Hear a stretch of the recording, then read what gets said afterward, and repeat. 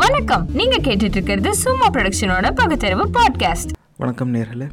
இந்த பதிவில் நம்ம பேச போகிறது தமிழக மீனவர்களின் தீராத பிரச்சனை. என்னடா அது தீராத பிரச்சனை அப்படின்னா, பல ஆண்டுகளாக நூற்றுக்கணக்கான தமிழக மீனவர்கள் சுட்டு கொல்லப்பட்டிருக்காங்க.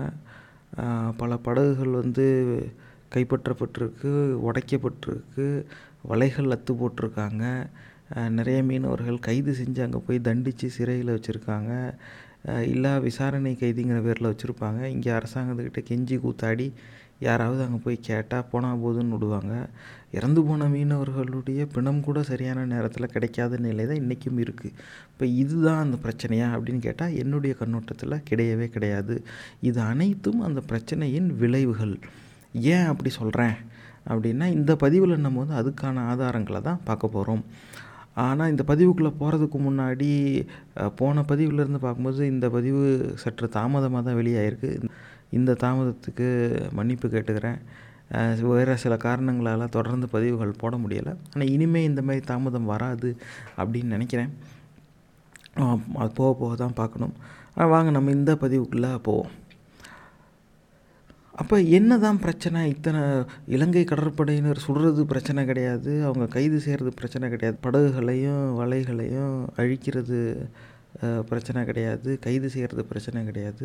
இதெல்லாம் விளைவுகள்னால் அப்போ பிரச்சனை தான் என்ன அப்படின்னா, இலங்கை கடற்படையினர் தமிழக மீனவர்கள் மேலே ஒரு தாக்குதல், எந்த விதமான ஒரு கொடுமையை நிகழ்த்தினாலும் அதுக்கு அடிப்படை காரணம் என்ன? அவங்க தரப்புலேருந்து ஒரு குற்றச்சாட்டை வைக்கிறது என்னன்னாக்கா, இவங்க தமிழக மீனவர்கள், அவங்க கண்ணோட்டத்தில் இந்திய மீனவர்கள் அவங்களுடைய எல்லையை தாண்டி சர்வதேச கடல் எல்லைக்குள்ளே, அதுவும் குறிப்பாக இலங்கை நாட்டோட கட்டுப்பாட்டுக்குள்ளே இருக்க கடல் எல்லைக்குள்ளே மீன் பிடிக்கிறாங்க.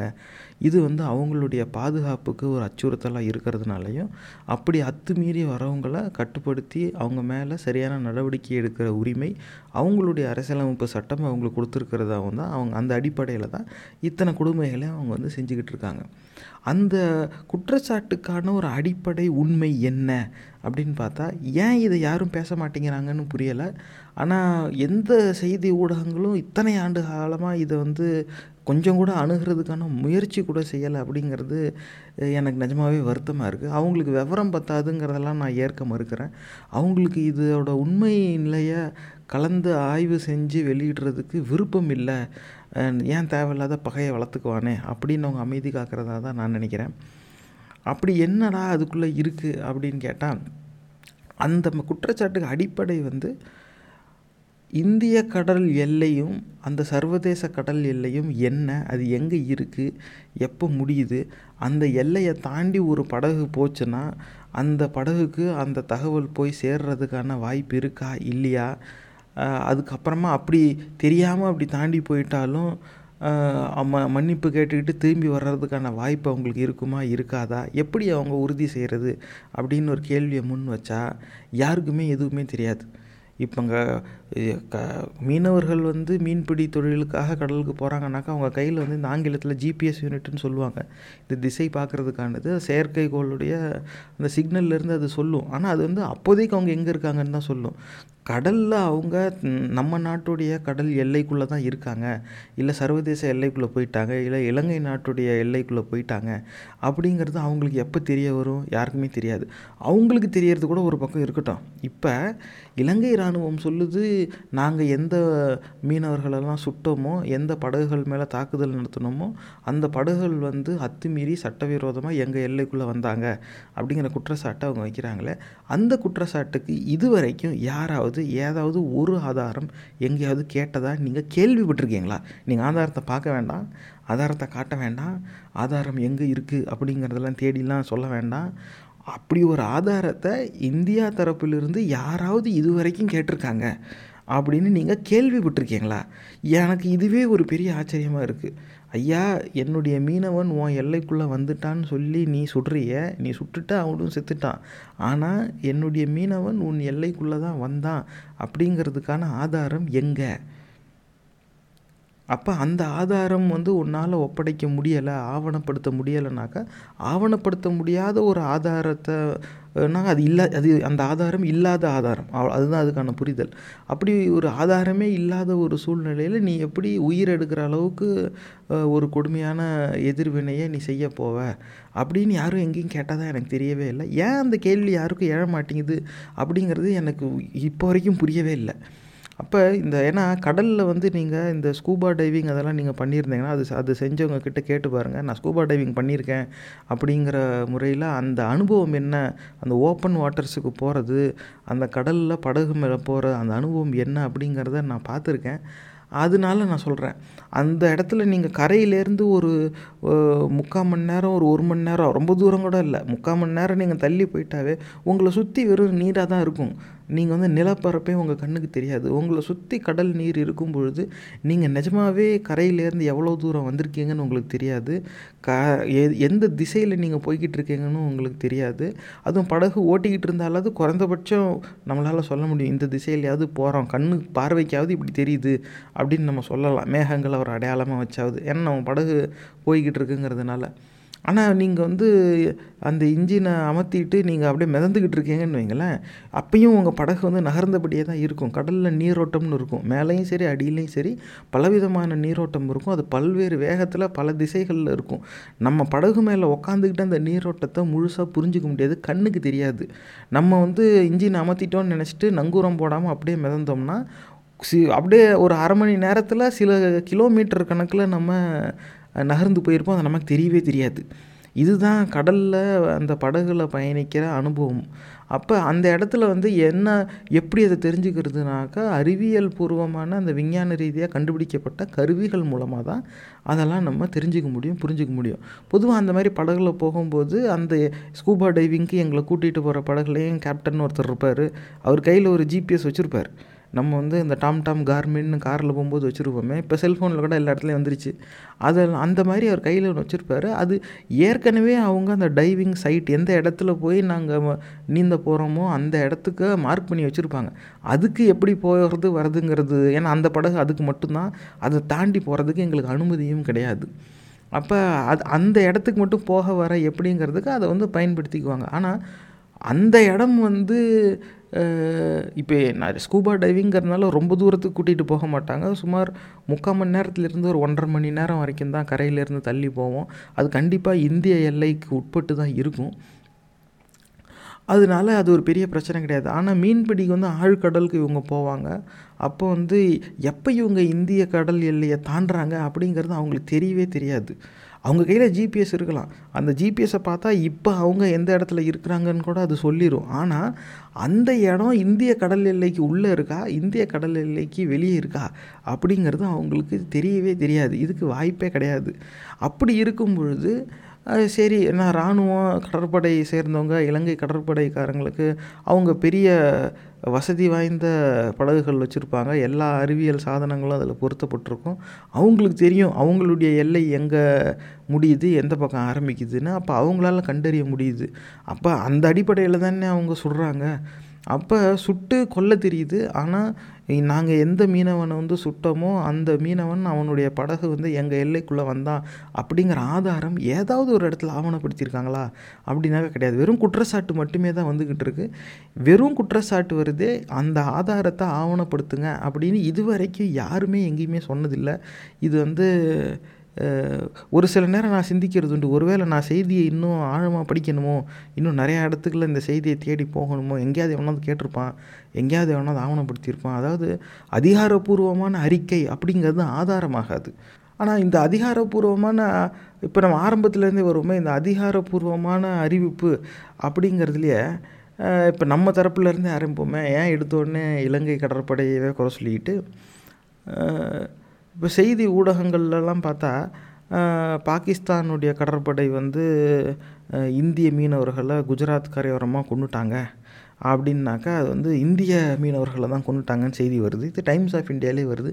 பல பேர் இப்போ இதில் நீங்கள் மற்ற பதிவுகள் மாதிரியே இது நீங்கள் யூடியூப்பில் பார்க்கலனாக்கா யூடியூபுக்கு வாங்க, அந்த ஸ்க்ரீன்ஷாட்டெல்லாம் போடுறேன், நீங்கள் அதிலேருந்தும் பார்த்து தெரிஞ்சுக்கலாம். அந்த மாதிரி போடுறாங்க. அதாவது பாகிஸ்தான் கடற்படை கொன்னுச்சுன்னா அது வந்து இந்திய மீனவன் அப்படிங்கிறாங்க. ஆனால் இதுவே இலங்கை கடற்படை வந்து கொன்னுட்டாங்க அப்படின்னாக்கா தமிழ்நாடு ஃபிஷர்மேன் அப்படிங்கிற சொல்லாடல் தான் பயன்பாட்டில் இருக்குது.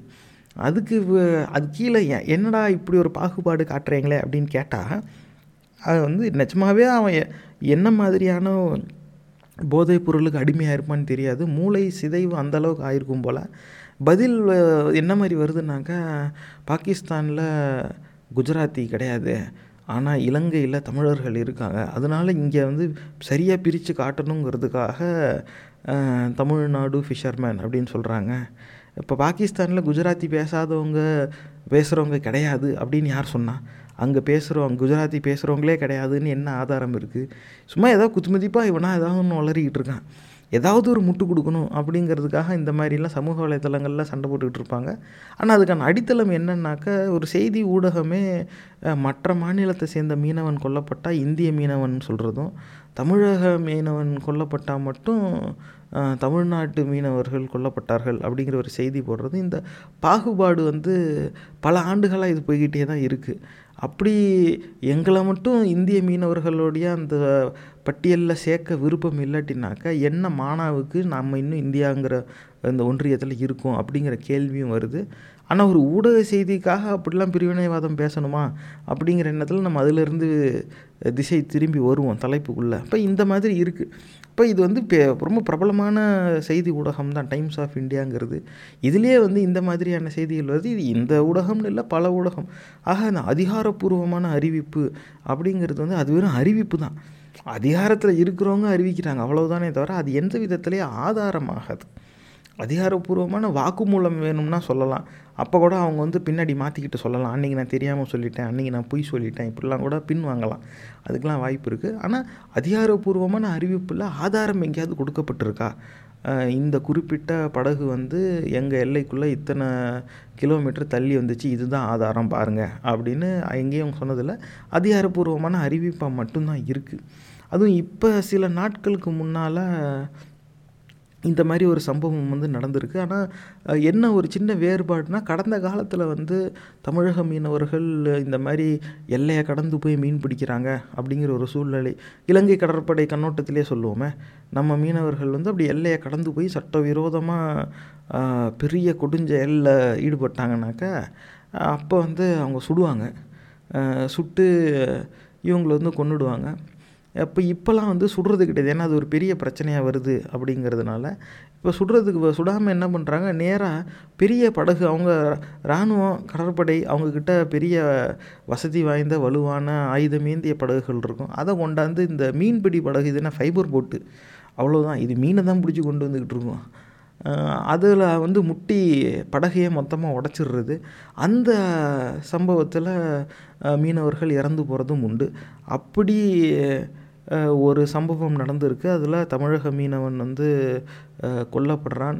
ஆனால் கொல்லப்பட்டும் அதுக்கு இறந்தாச்சு, இந்த மாதிரி தாக்குதல் நடந்துருச்சுன்னு தெரியுது. ஏன்னா நிறைய படகுகள் ஒன்றா போகிறாங்க, அதில் இந்த 1-2 படகுகள் மட்டும் சிக்குது. அவங்க இந்த மாதிரி இராணுவம் கிட்ட வந்துட்டாங்க காப்பாற்றுங்கன்னு இவங்களுக்கு செய்தி சொல்லி இவங்களால கிட்ட போக முடியல, எல்லோரும் தப்பிச்சு வர பார்க்குறாங்க. அந்த ஒரு படகு மாட்டிக்குது.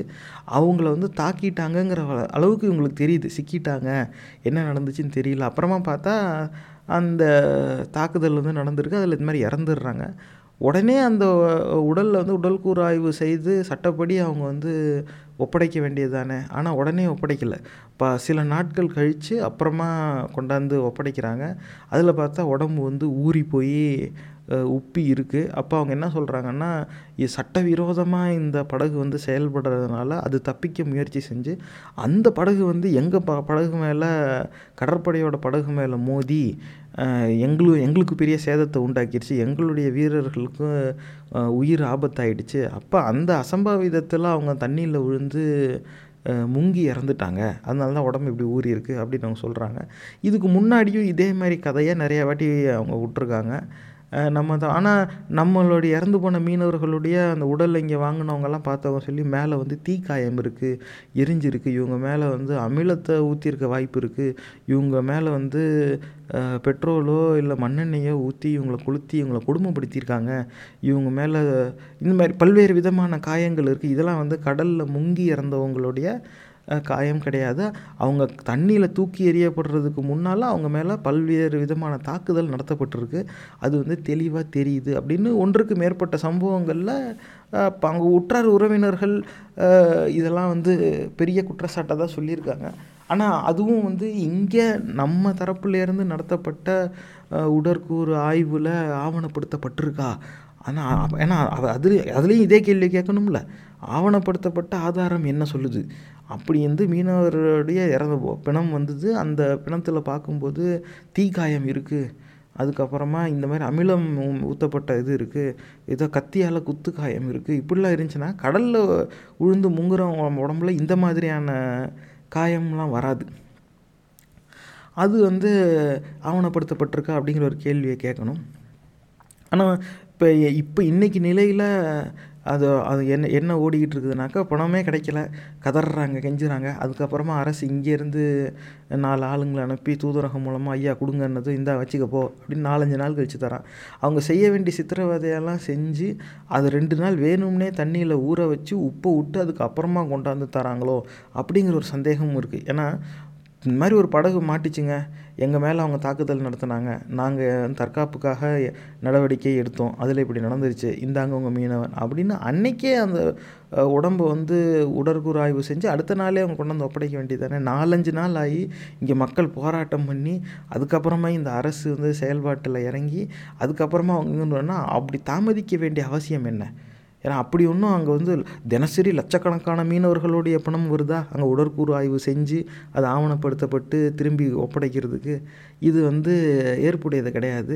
சம்பவம் நடந்ததுமே ஒரு தொலைபேசியில் கூப்பிட்டு இந்த பக்கம் சொல்லியிருக்கலாம், எங்கேயும் சொல்ல வேணாம், அங்கே இருக்கிற தூதரகத்துக்கிட்டேயே இந்திய தூதரக அதிகாரிகிட்ட சொல்லியிருக்கலாம், இந்த மாதிரி ஒன்று நடந்து போச்சு, உங்கள் மீனவ படகுகள் வந்து நம்ம கடற்படை படகுகளோட மோதுனாங்க, அதில் தற்காப்பு நடவடிக்கை எடுக்க போய் அங்கே வந்து இப்படி ஆகிடுச்சு அப்படின்னு உடனே தகவல் சொல்லி இங்கே வந்திருக்கலாம். அப்படிலாம் சொன்னாங்களா இல்லையான்னு தெரியாது.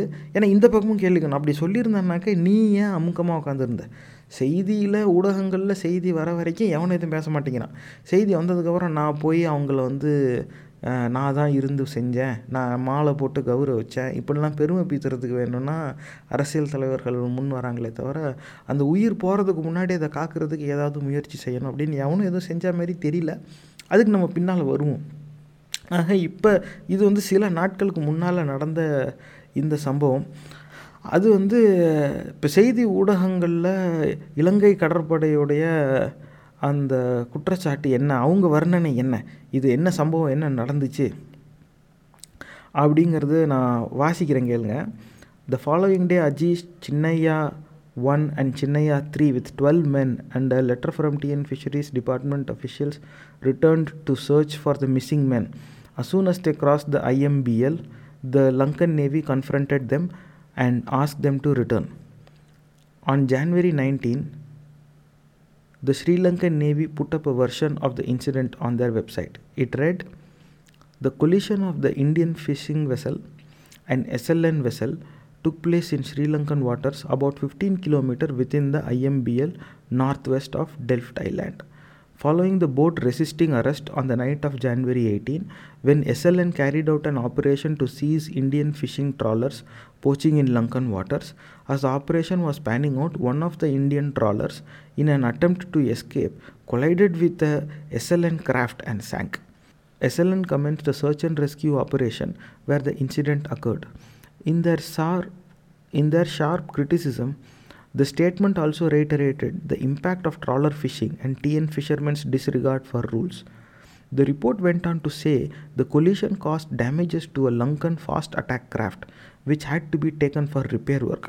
I am not sure the damage Messiah's boat could have caused. It looked so small beside the Navy vessel," said Justin, when told about the Sri Lankan version of the story. He also maintains that they were about 5 km inside Lankan waters. இப்போ இதுதான் வந்து அந்த செய்தியில் இருக்குது. அவங்க என்ன சொல்கிறாங்கன்னாக்கா, இந்த மாதிரி இப்போ இது வரைக்கும் பேசுனது தான். நம்ம தமிழக மீனவர்கள் வந்து அந்த எல்லையை மீறி வந்துட்டாங்களாம். அப்போ இவங்க போய் அவங்க மேலே நடவடிக்கை எடுக்க போகும்போது அவங்க வந்து கைது நடவடிக்கையை வந்து எதிர்த்துருக்குறாங்க, முரண்பட்டுருக்காங்க, தப்பிச்சு ஓட பார்த்துருக்காங்க. அப்போ இவங்க வந்து தற்காப்பு நடவடிக்கைகள் இவங்க எடுக்க போகும்போது அப்போ மீன்பிடி படகு வந்து இவங்களுடைய படகு மேலே வந்து மோதிருச்சான் தப்பிக்க முயற்சி செய்யும்போது. அப்போ இந்த கடற்படையுடைய படகுக்கெல்லாம் கூட சேதம் வந்துருச்சான். அதுக்கப்புறமா அவங்களே வந்து இந்த அசம்பாவிதம் நடந்ததும் யாராவது ஆட்கள் உயிரோடு இருக்காங்களா அப்படின்னு சொல்லி ஒரு தேடும் பணியிலலாம் வேற கிளம்புனாங்களாம். அது அப்போ தான் வந்து இந்த பணம் கிடச்சதா அவங்க வந்து சொல்லி முடிச்சிடுறாங்க. இப்போ இதில் கவனிக்க வேண்டியது என்னென்ன நேர்களே, ஃபாஸ்ட் அட்டாக் கிராஃப்ட் அப்படிங்கிற ஒரு அந்த கடற்படை வந்து என்ன மாதிரியான என்ன ரகமான படகு வந்து அவங்க பயன்படுத்தினாங்க, என்ன மாதிரி படகுல இந்த மீன்பிடி படகு போய் முட்டுச்சு அப்படிங்கிறதுக்கு அவங்க ஃபாஸ்ட் அட்டாக் கிராஃப்ட் அப்படின்னு சொல்லிக்கிறாங்க. இந்த ஸ்ரீலங்கன் நேவியில் இந்த ஃபாஸ்ட் அட்டாக் கிராஃப்ட் அப்படிங்கிறது என்னன்னு பார்த்தா பல்வேறு ரகங்கள் இருக்குது. இதில் super Dvora MK3, super Dvora MK2, Dvora MK1, Shaldag class, Colombo class, Simonneau class, Chevron class, Trinity Marine class, Killer class, இதெல்லாம் வந்து இந்த ஃபாஸ்ட் அட்டாக் கிராஃப்ட் அப்படின்னு சொல்லுவாங்க.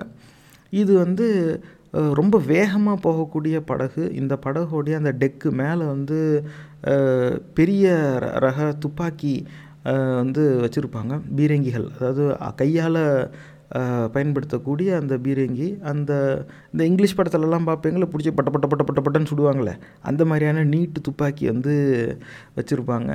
அப்போ ரொம்ப வேகமாகவும் இது போகும். இது கடற்படையில் இந்த மாதிரியான எல்லை பாதுகாப்பு பணிக்கு இதை வந்து பயன்படுத்துவாங்க.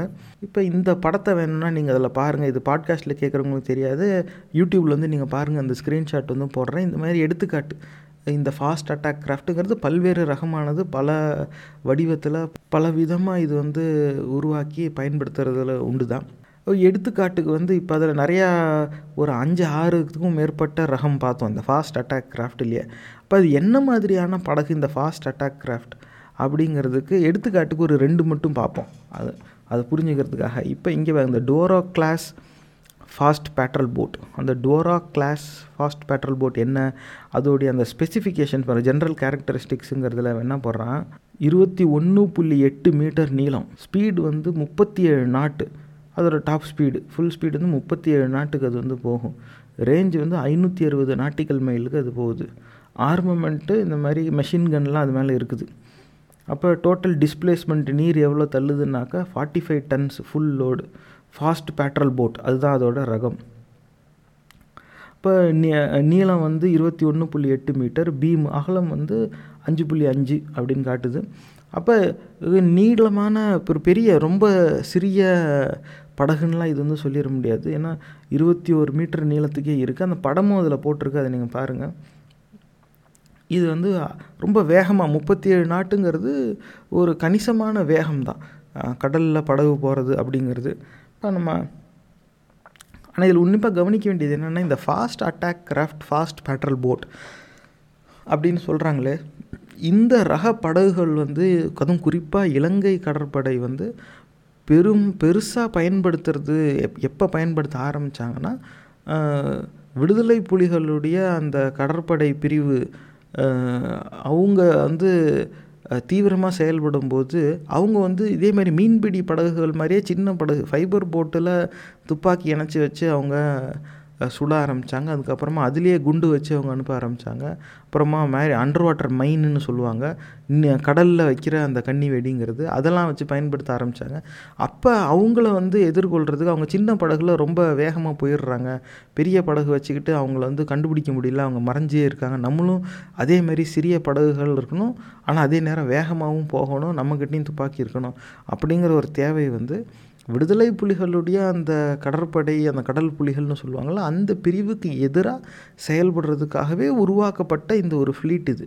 இந்த பல ரகங்களான, ஏன்னா இதில் நிறைய இது வெளிநாடுகள்லேருந்து அவங்க வாங்கினது. அந்த கொலம்போ கிளாஸுங்கிறது இலங்கையிலேயே தயாரான ஃபாஸ்ட் பேட்ரல் போட். இதுதான் அதோடைய பின்னணி. இப்போ அடுத்த பேட்ரல் போட்டை பார்ப்போம். Shaldag class fast patrol boat. Salient ஃபீச்சர்ஸ்னு போட்டிருக்கான். அதாவது இதோட முக்கியமான அம்சங்கள் என்ன அப்படின்னாக்கா, வாசிக்கிறேன் கேளுங்க. High speed in rough seas with good sea keeping and outstanding manoeuvrability, exceptionally low slamming in all sea states, dry decks at all speeds, very spacious and accessible internal arrangement. இதோடைய அளவுலாம் பார்த்தீங்கன்னாக்கா, நீளம் வந்து 24.8 மீட்டரு, அகலம் 6 metre. இதுவும் அந்த fast patrol boat அப்படிங்கிற ரகத்தில் தான் வருது. இதோட வேகம் பார்த்தா 50 நாட் வரைக்கும் போகுது. இதோட high speed 45 knots cruising speed, capacity up to 6 ton, 6 ton வரைக்கும் எடையை வந்து இது கொண்டு போகும். அதே மாதிரி மெஷின் கன்னு, கேனன் இதெல்லாம் வந்து இதில் பயன்பாட்டில் இருக்குது. Typhoon weapon system with 25 millimetre gun, இந்த மாதிரியான பெரிய துப்பாக்கி வந்து இதில் வச்சுருக்காங்க. அது வந்து நீண்ட தூரத்துக்கு பாயும், சேதமும் அதிகமாக உண்டாக்கும், அந்த மாதிரியான துப்பாக்கி. அப்போ கை துப்பாக்கியோட பல மடங்கு பலம் வாய்ந்த ஒரு துப்பாக்கி. இதெல்லாம் வந்து அதில் வச்சுருக்காங்க. இதெல்லாத்தையும் வச்சுக்கிட்டு இவங்க வந்து இதை தான் இந்த ரகமான படகுகளில் ஒன்று தான் இந்த இலங்கை வந்து கடற்படை என்ன சொல்லுதுன்னா, எங்களுடைய ஃபாஸ்ட் பேட்ரோல் போட் வந்து போச்சு, அவங்கள தடுத்து அவங்கள கைது செய்ய பார்த்துச்சு. ஆனால் இந்த தமிழக மீனவர்கள் வந்து அந்த இடத்துல எங்களுடைய கைது நடவடிக்கையிலேருந்து தப்பிச்சு சட்டவிரோதமாக தப்பிக்க முயற்சி செய்யும்போது அவங்களுடைய படகை வந்து எங்கள் படகுல கொண்டாந்து இடிச்சிட்டாங்க, அப்படி ஒரு விபத்து நடந்து போச்சு அப்படிங்கிறாங்க. இப்போ பொதுவாக இந்த மீன்பிடி படகுகள், அதுவும் ஆழ்கடலுக்கு போகுது அப்படின்னாக்கா அந்த பாட்டம் ட்ராலிங்னு சொல்லுவாங்க, அந்த அடியில் மீன் பிடிக்கிறது. அந்த ட்ராலர் வந்து எப்படி இருக்கும் அப்படிங்கிறத இங்கே பாருங்கள். இது மட்டும் கிடையாது, இந்த ட்ராலர் அப்படிங்கிறதுலே பல வடிவத்தில் பல அளவில் இது வந்து கட்டப்பட்டிருக்கு. பொதுவாக இந்த மாதிரி தான் இருக்கும் இந்த மீன்பிடி படகுகள் அப்படிங்கிறது. இப்போ இது பார்க்க என்ன இருக்குது, அந்த வலை தூண்டிலுக்கான கம்பி மட்டும் கட்டி வச்சுருக்கு. அதுக்கப்புறமா இந்த ஒரு படகு போகிறதுக்கு இடம், ஏன்னா பிடிக்கிற மீனை உள்ளே தக்க வைக்கணும்ல, அதுக்கு வேணால் இருக்குது இடம், அவ்வளோதான். மற்றபடி இதில் எதுவும் கிடையாது. 2 பக்கமும் அந்த கரை ஒதுங்குற இடத்துல, கட்டி வைக்கிற இடத்துல போய் காங்கிரீட்டில் இடித்து உடையாமல் இருக்க டயர் கட்டி தொங்க விட்ருப்பாங்க, அவ்வளோதான். மேலே வந்து 5 10 மீனவர்கள் இருப்பாங்க, அவ்வளோதான். அவங்கக்கிட்ட வேறு எதுவும் கிடையாது. அவங்க வேணால் குடிக்கிற தண்ணியும் சமைச்சு சாப்பிட்றதுக்கான பொருளும் வேணால் எடுத்துகிட்டு போவாங்க, அவ்வளவுதான். இவ்வளோ தான் அதில் இருக்கும். அப்போ இந்த படகுகள் வந்து என்ன மாதிரியான படகுகள் அப்படின்னு பார்த்தா, இதோடைய ஃபீச்சர்ஸ் என்ன, இதோடைய அம்சங்கள் என்ன அப்படிங்கிறத பார்த்தா, அதுவும் இது வந்து ஒரு பொதுவான ஒரு அளவுகோல் தான். ஏன்னா இந்த ட்ராலர் அப்படின்னு சொல்லிட்டாவே இதில் பல்வேறு விதம் இருக்குது. இது நீங்கள் இணையதளத்தில் தேடி எடுத்து பாருங்கள். பொதுவாக எப்படி இருக்கும் அப்படிங்கிற ஒரு கண்ணோட்டத்துக்காக நான் விவரிக்கிறேன். Trawlers range in size from smaller undecked boats powered by outboard engines up to large freezer trawlers and factory trawlers which fish in the most distant waters. Trawling is the operation of towing a net to catch fish and or shellfish. The trawls are towed either with the bottom contact or in mid-water. Different devices providing the forces to keep the trawls open horizontally. The catch principle is filtering the water. The towing speed varies according to the type of the trawl and trawling to the target species, etc. from 1 to 7 knots, the most common being 3 to 5. அப்போ இந்த மீன்பிடி படகுகள்லாம் வந்து 1லேருந்து 7 நாட்டு, பொதுவாக 3லேருந்து 5 நாட்டுக்குள்ளே தான் இது போய்கிட்டு இருக்கும், ஏன்னா மீன்பிடி நேரத்தில். அப்போ அதுக்கு மீன்பிடி முடியுதுன்னு வச்சுக்கோங்களேன், அந்த படகுடைய எடையும் கூடியிருக்கும். அப்போ அது வந்து ரொம்ப வேகமாகலாம் போக முடியாது அந்த மாதிரியான படகுகள்னால. இதே வந்து கடற்படை வச்சுருக்கிறதெல்லாம் பார்த்தா 35ங்கிறாங்க, 50 நாட்டுங்கிறாங்க. இது 20 கூட இல்லை, இவன் 1லேருந்து 7ங்கிறான். சரி, இது மீன்பிடி அந்த எப்போ பிடிக்கிறாங்களோ, வலை எப்போ தண்ணியில் இருக்கோ அப்போ வேணும்னா 3லேருந்து 5 நாட்டுன்னு வச்சுக்கிட்டாலும், மிஞ்சி போனால் 10-15 நாட்டுக்கு இது போனால் அது பெரிய விஷயம். ஆனால் இடம்லாம் கூடிருச்சுன்னா, அது டன் கணக்கில் மீன் வந்து உக்காந்துருச்சுனாக்கா, அப்போ இன்னும் என்ன தான் இன்ஜினை வச்சு முறுக்குனாலும் இது பெருசாக வேகமாகலாம் போகாது. இந்த மீன்பிடி படகுங்கிறது வேகமாக போகிறதுக்காக கட்டமைக்கிற படகே கிடையாது. இது வந்து வெறும்னா அந்த எடையை கொண்டு போகணும், அவ்வளவுதான் அதோடைய வேலையை தவிர வேகமாக போனேன். அதில் எப்படிலாம் அம்சங்கள் சொல்லியிருந்தேன், dry deck at all speeds, எவ்வளோ வேகமாக போனாலும் மேலே தண்ணி தெரிக்காதான் அது. ஆமாம், அதனால தான் மேலே துப்பாக்கிலாம் வேறு வச்சுருக்கான். அப்போ இதுக்கு உள்ளேயும் இடம் இருக்குது.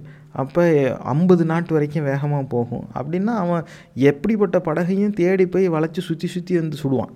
அந்த வசதி இருக்குது. இவங்கெல்லாம் அப்படிலாம் கிடையாது. இது ரயில் வண்டி மாதிரி போகும், அப்படியே மெதுவாக போய்கிட்டுருக்கும். அவன் இங்கே நிறுத்தணும்னு நினச்சா கொஞ்சம் தள்ளி தான் போய் நிற்கும். அது பொதுவாகவே படகு அப்படி தான் செயல்படும்.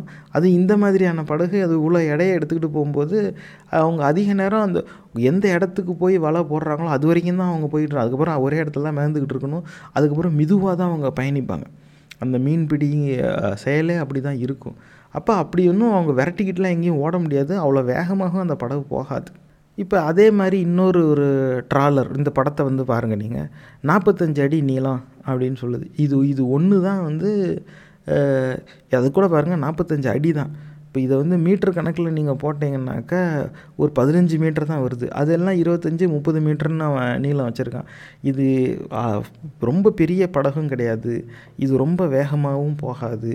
இந்த படகு மேலே ஆயுதங்களும் அப்படி எதுவும் கிடையாது. அப்படியே தப்பிக்கணும்னு நினச்சாலும் இது இன்னொரு மீன்பிடி படகுக்கிட்டேருந்து வேணால் தப்பிக்க வாய்ப்பு இருக்குது. ஏன்னா அந்த மீன்பிடி படகு எல்லாம் இடம் அதிகமாக இருந்துச்சுனாக்கா அதனால அவ்வளோ வேகமாக போக முடியாது. இவங்க இருக்கிறது எல்லாத்தையும் எடுத்து தண்ணியில் போட்டாலும் இவங்களுடைய படகு கொஞ்சம் கனம் குறைஞ்சிரும், வேகமாக முறுக்கிக்கிட்டு வந்துடலாம். அப்போ ஒரு மீன்பிடி படகுனால் தப்பிச்சு போக முடியும் அப்படின்னாக்கா அது இன்னொரு மீன்பிடி படகுக்கிட்டேருந்து வேணால் தப்பிக்கிறதுக்கு வாய்ப்பு இருக்கே தவிர, கடற்படை வச்சுருக்கிற அந்த அதிவேக துப்பாக்கி பொருத்திய படகுக்கிட்ட இருந்தெல்லாம் இவங்க தப்பிக்கிறது நினைக்கவே முடியாது. அவங்க சுற்றி சிரிச்சுக்கிட்டே சொல்லுவாங்க, இவங்க எதுவுமே பண்ணவே முடியாது. கையை தூக்கிட்டு பேசாமல் அவங்க சொல்கிறத செஞ்சுட்டு போகிறது தான் இவங்களுக்கு இருக்கிற ஒரே வாய்ப்பு. அது கடல் வேறு, இறங்கி எந்திரிச்சு குதிச்சுலாம் ஓடலாம் முடியாது. எங்கே போய் என்ன பல மணி நேரம் ஆழ்கடலில் அவங்க போயிட்டாங்க, அங்கே பல கிலோமீட்டர் உள்ளே இருக்காங்க. அப்போ இதுதான் வந்து நிலை. அப்போ சின்ன படகு வேகமாகவும் போக முடியாது, ஆனால் அவனுடைய படகு பெருசு, அது ஆயுதம் ஏந்திய படகு, அதிவேகமாக போகிற படகு. இந்த படகு வந்து அந்த படகை வந்து இடிச்சிருச்சான், அந்த படகுனால் தப்பிக்க முடியலையா, அப்புறம் அந்த படகுக்கு சேதமாக இருந்துருச்சா. இது ஏதாவது ஒரு கண்ணோட்டத்தில் நம்புகிற மாதிரி இருக்கானேர்களே. 1லேருந்து 7 நாட்டில் போகிற படகு எங்கே, இது மிஞ்சினா 15 நாட்டுன்னு வச்சுக்கோங்களேன், அப்படியே 2 மடங்கு ஆக்கிக்குவோம். 15-20 நாட்டில் போகிற படகு எங்கே, அது 35-50 நாட்டில் போகிற படகு எங்கே. அது அந்த வேகங்கிறது இதோட 2 மடங்குக்கும் மேலே வேகமாக போகும். அப்போ இந்த படகு அந்த படகை இடிக்க வருதுன்னு தெரிஞ்சாவே அவன் லைட்டாக முறுக்குனானா அவன் தள்ளி போய் நிற்பான். இவங்க படகே சின்னதாக தெரிய ஆரம்பிச்சிடும் அவனுக்கு, அந்தளவுக்கு அவன் சல்லுன்னு மேலே போயிடுவான். அப்போ இது வந்து அந்த மாதிரி கிடையாது, அது மேலோட்டமாக போகிற ஒரு படகு, ரொம்ப ஆழமாக முங்கி போகாது. இது அதிகமாக எடை தாங்கி இழுத்துக்கிட்டு வர்றது. இந்த படகு வந்து நீருக்கு நிலைக்கு அந்த சீ லெவலுக்கு கொஞ்சம் கீழே அதிகமாக முங்கி இருக்கும். இதனால வந்து அவ்வளோ வேகமாகவும் வர முடியாது, அவ்வளோ பவர்ஃபுல் இன்ஜினும் அதில் இருக்காது மீன்பிடி படகுங்கிறது. இதுதான் நிலை. ஆனால் அவன் சொல்கிற கதை பாருங்கள், கடற்படை வந்து ஆயுதம் ஏந்தி அதிவேக படகுல வருவான், ஆனால் அவனுடைய நடவடிக்கையை இவன் எதிர்க்கிற மாதிரி செயல்படுவான். தமிழக மீனவன் வந்து இந்த மீன்பிடி படகை வச்சு அந்த கடற்படை படகை வந்து தாக்குவான், அதில் அவங்களுக்கு பெரிய சேதமாயிடும். ஆனால் அந்த விபத்தில் அவன் சாக மாட்டான், இவன் மட்டும்தான் சாவான்.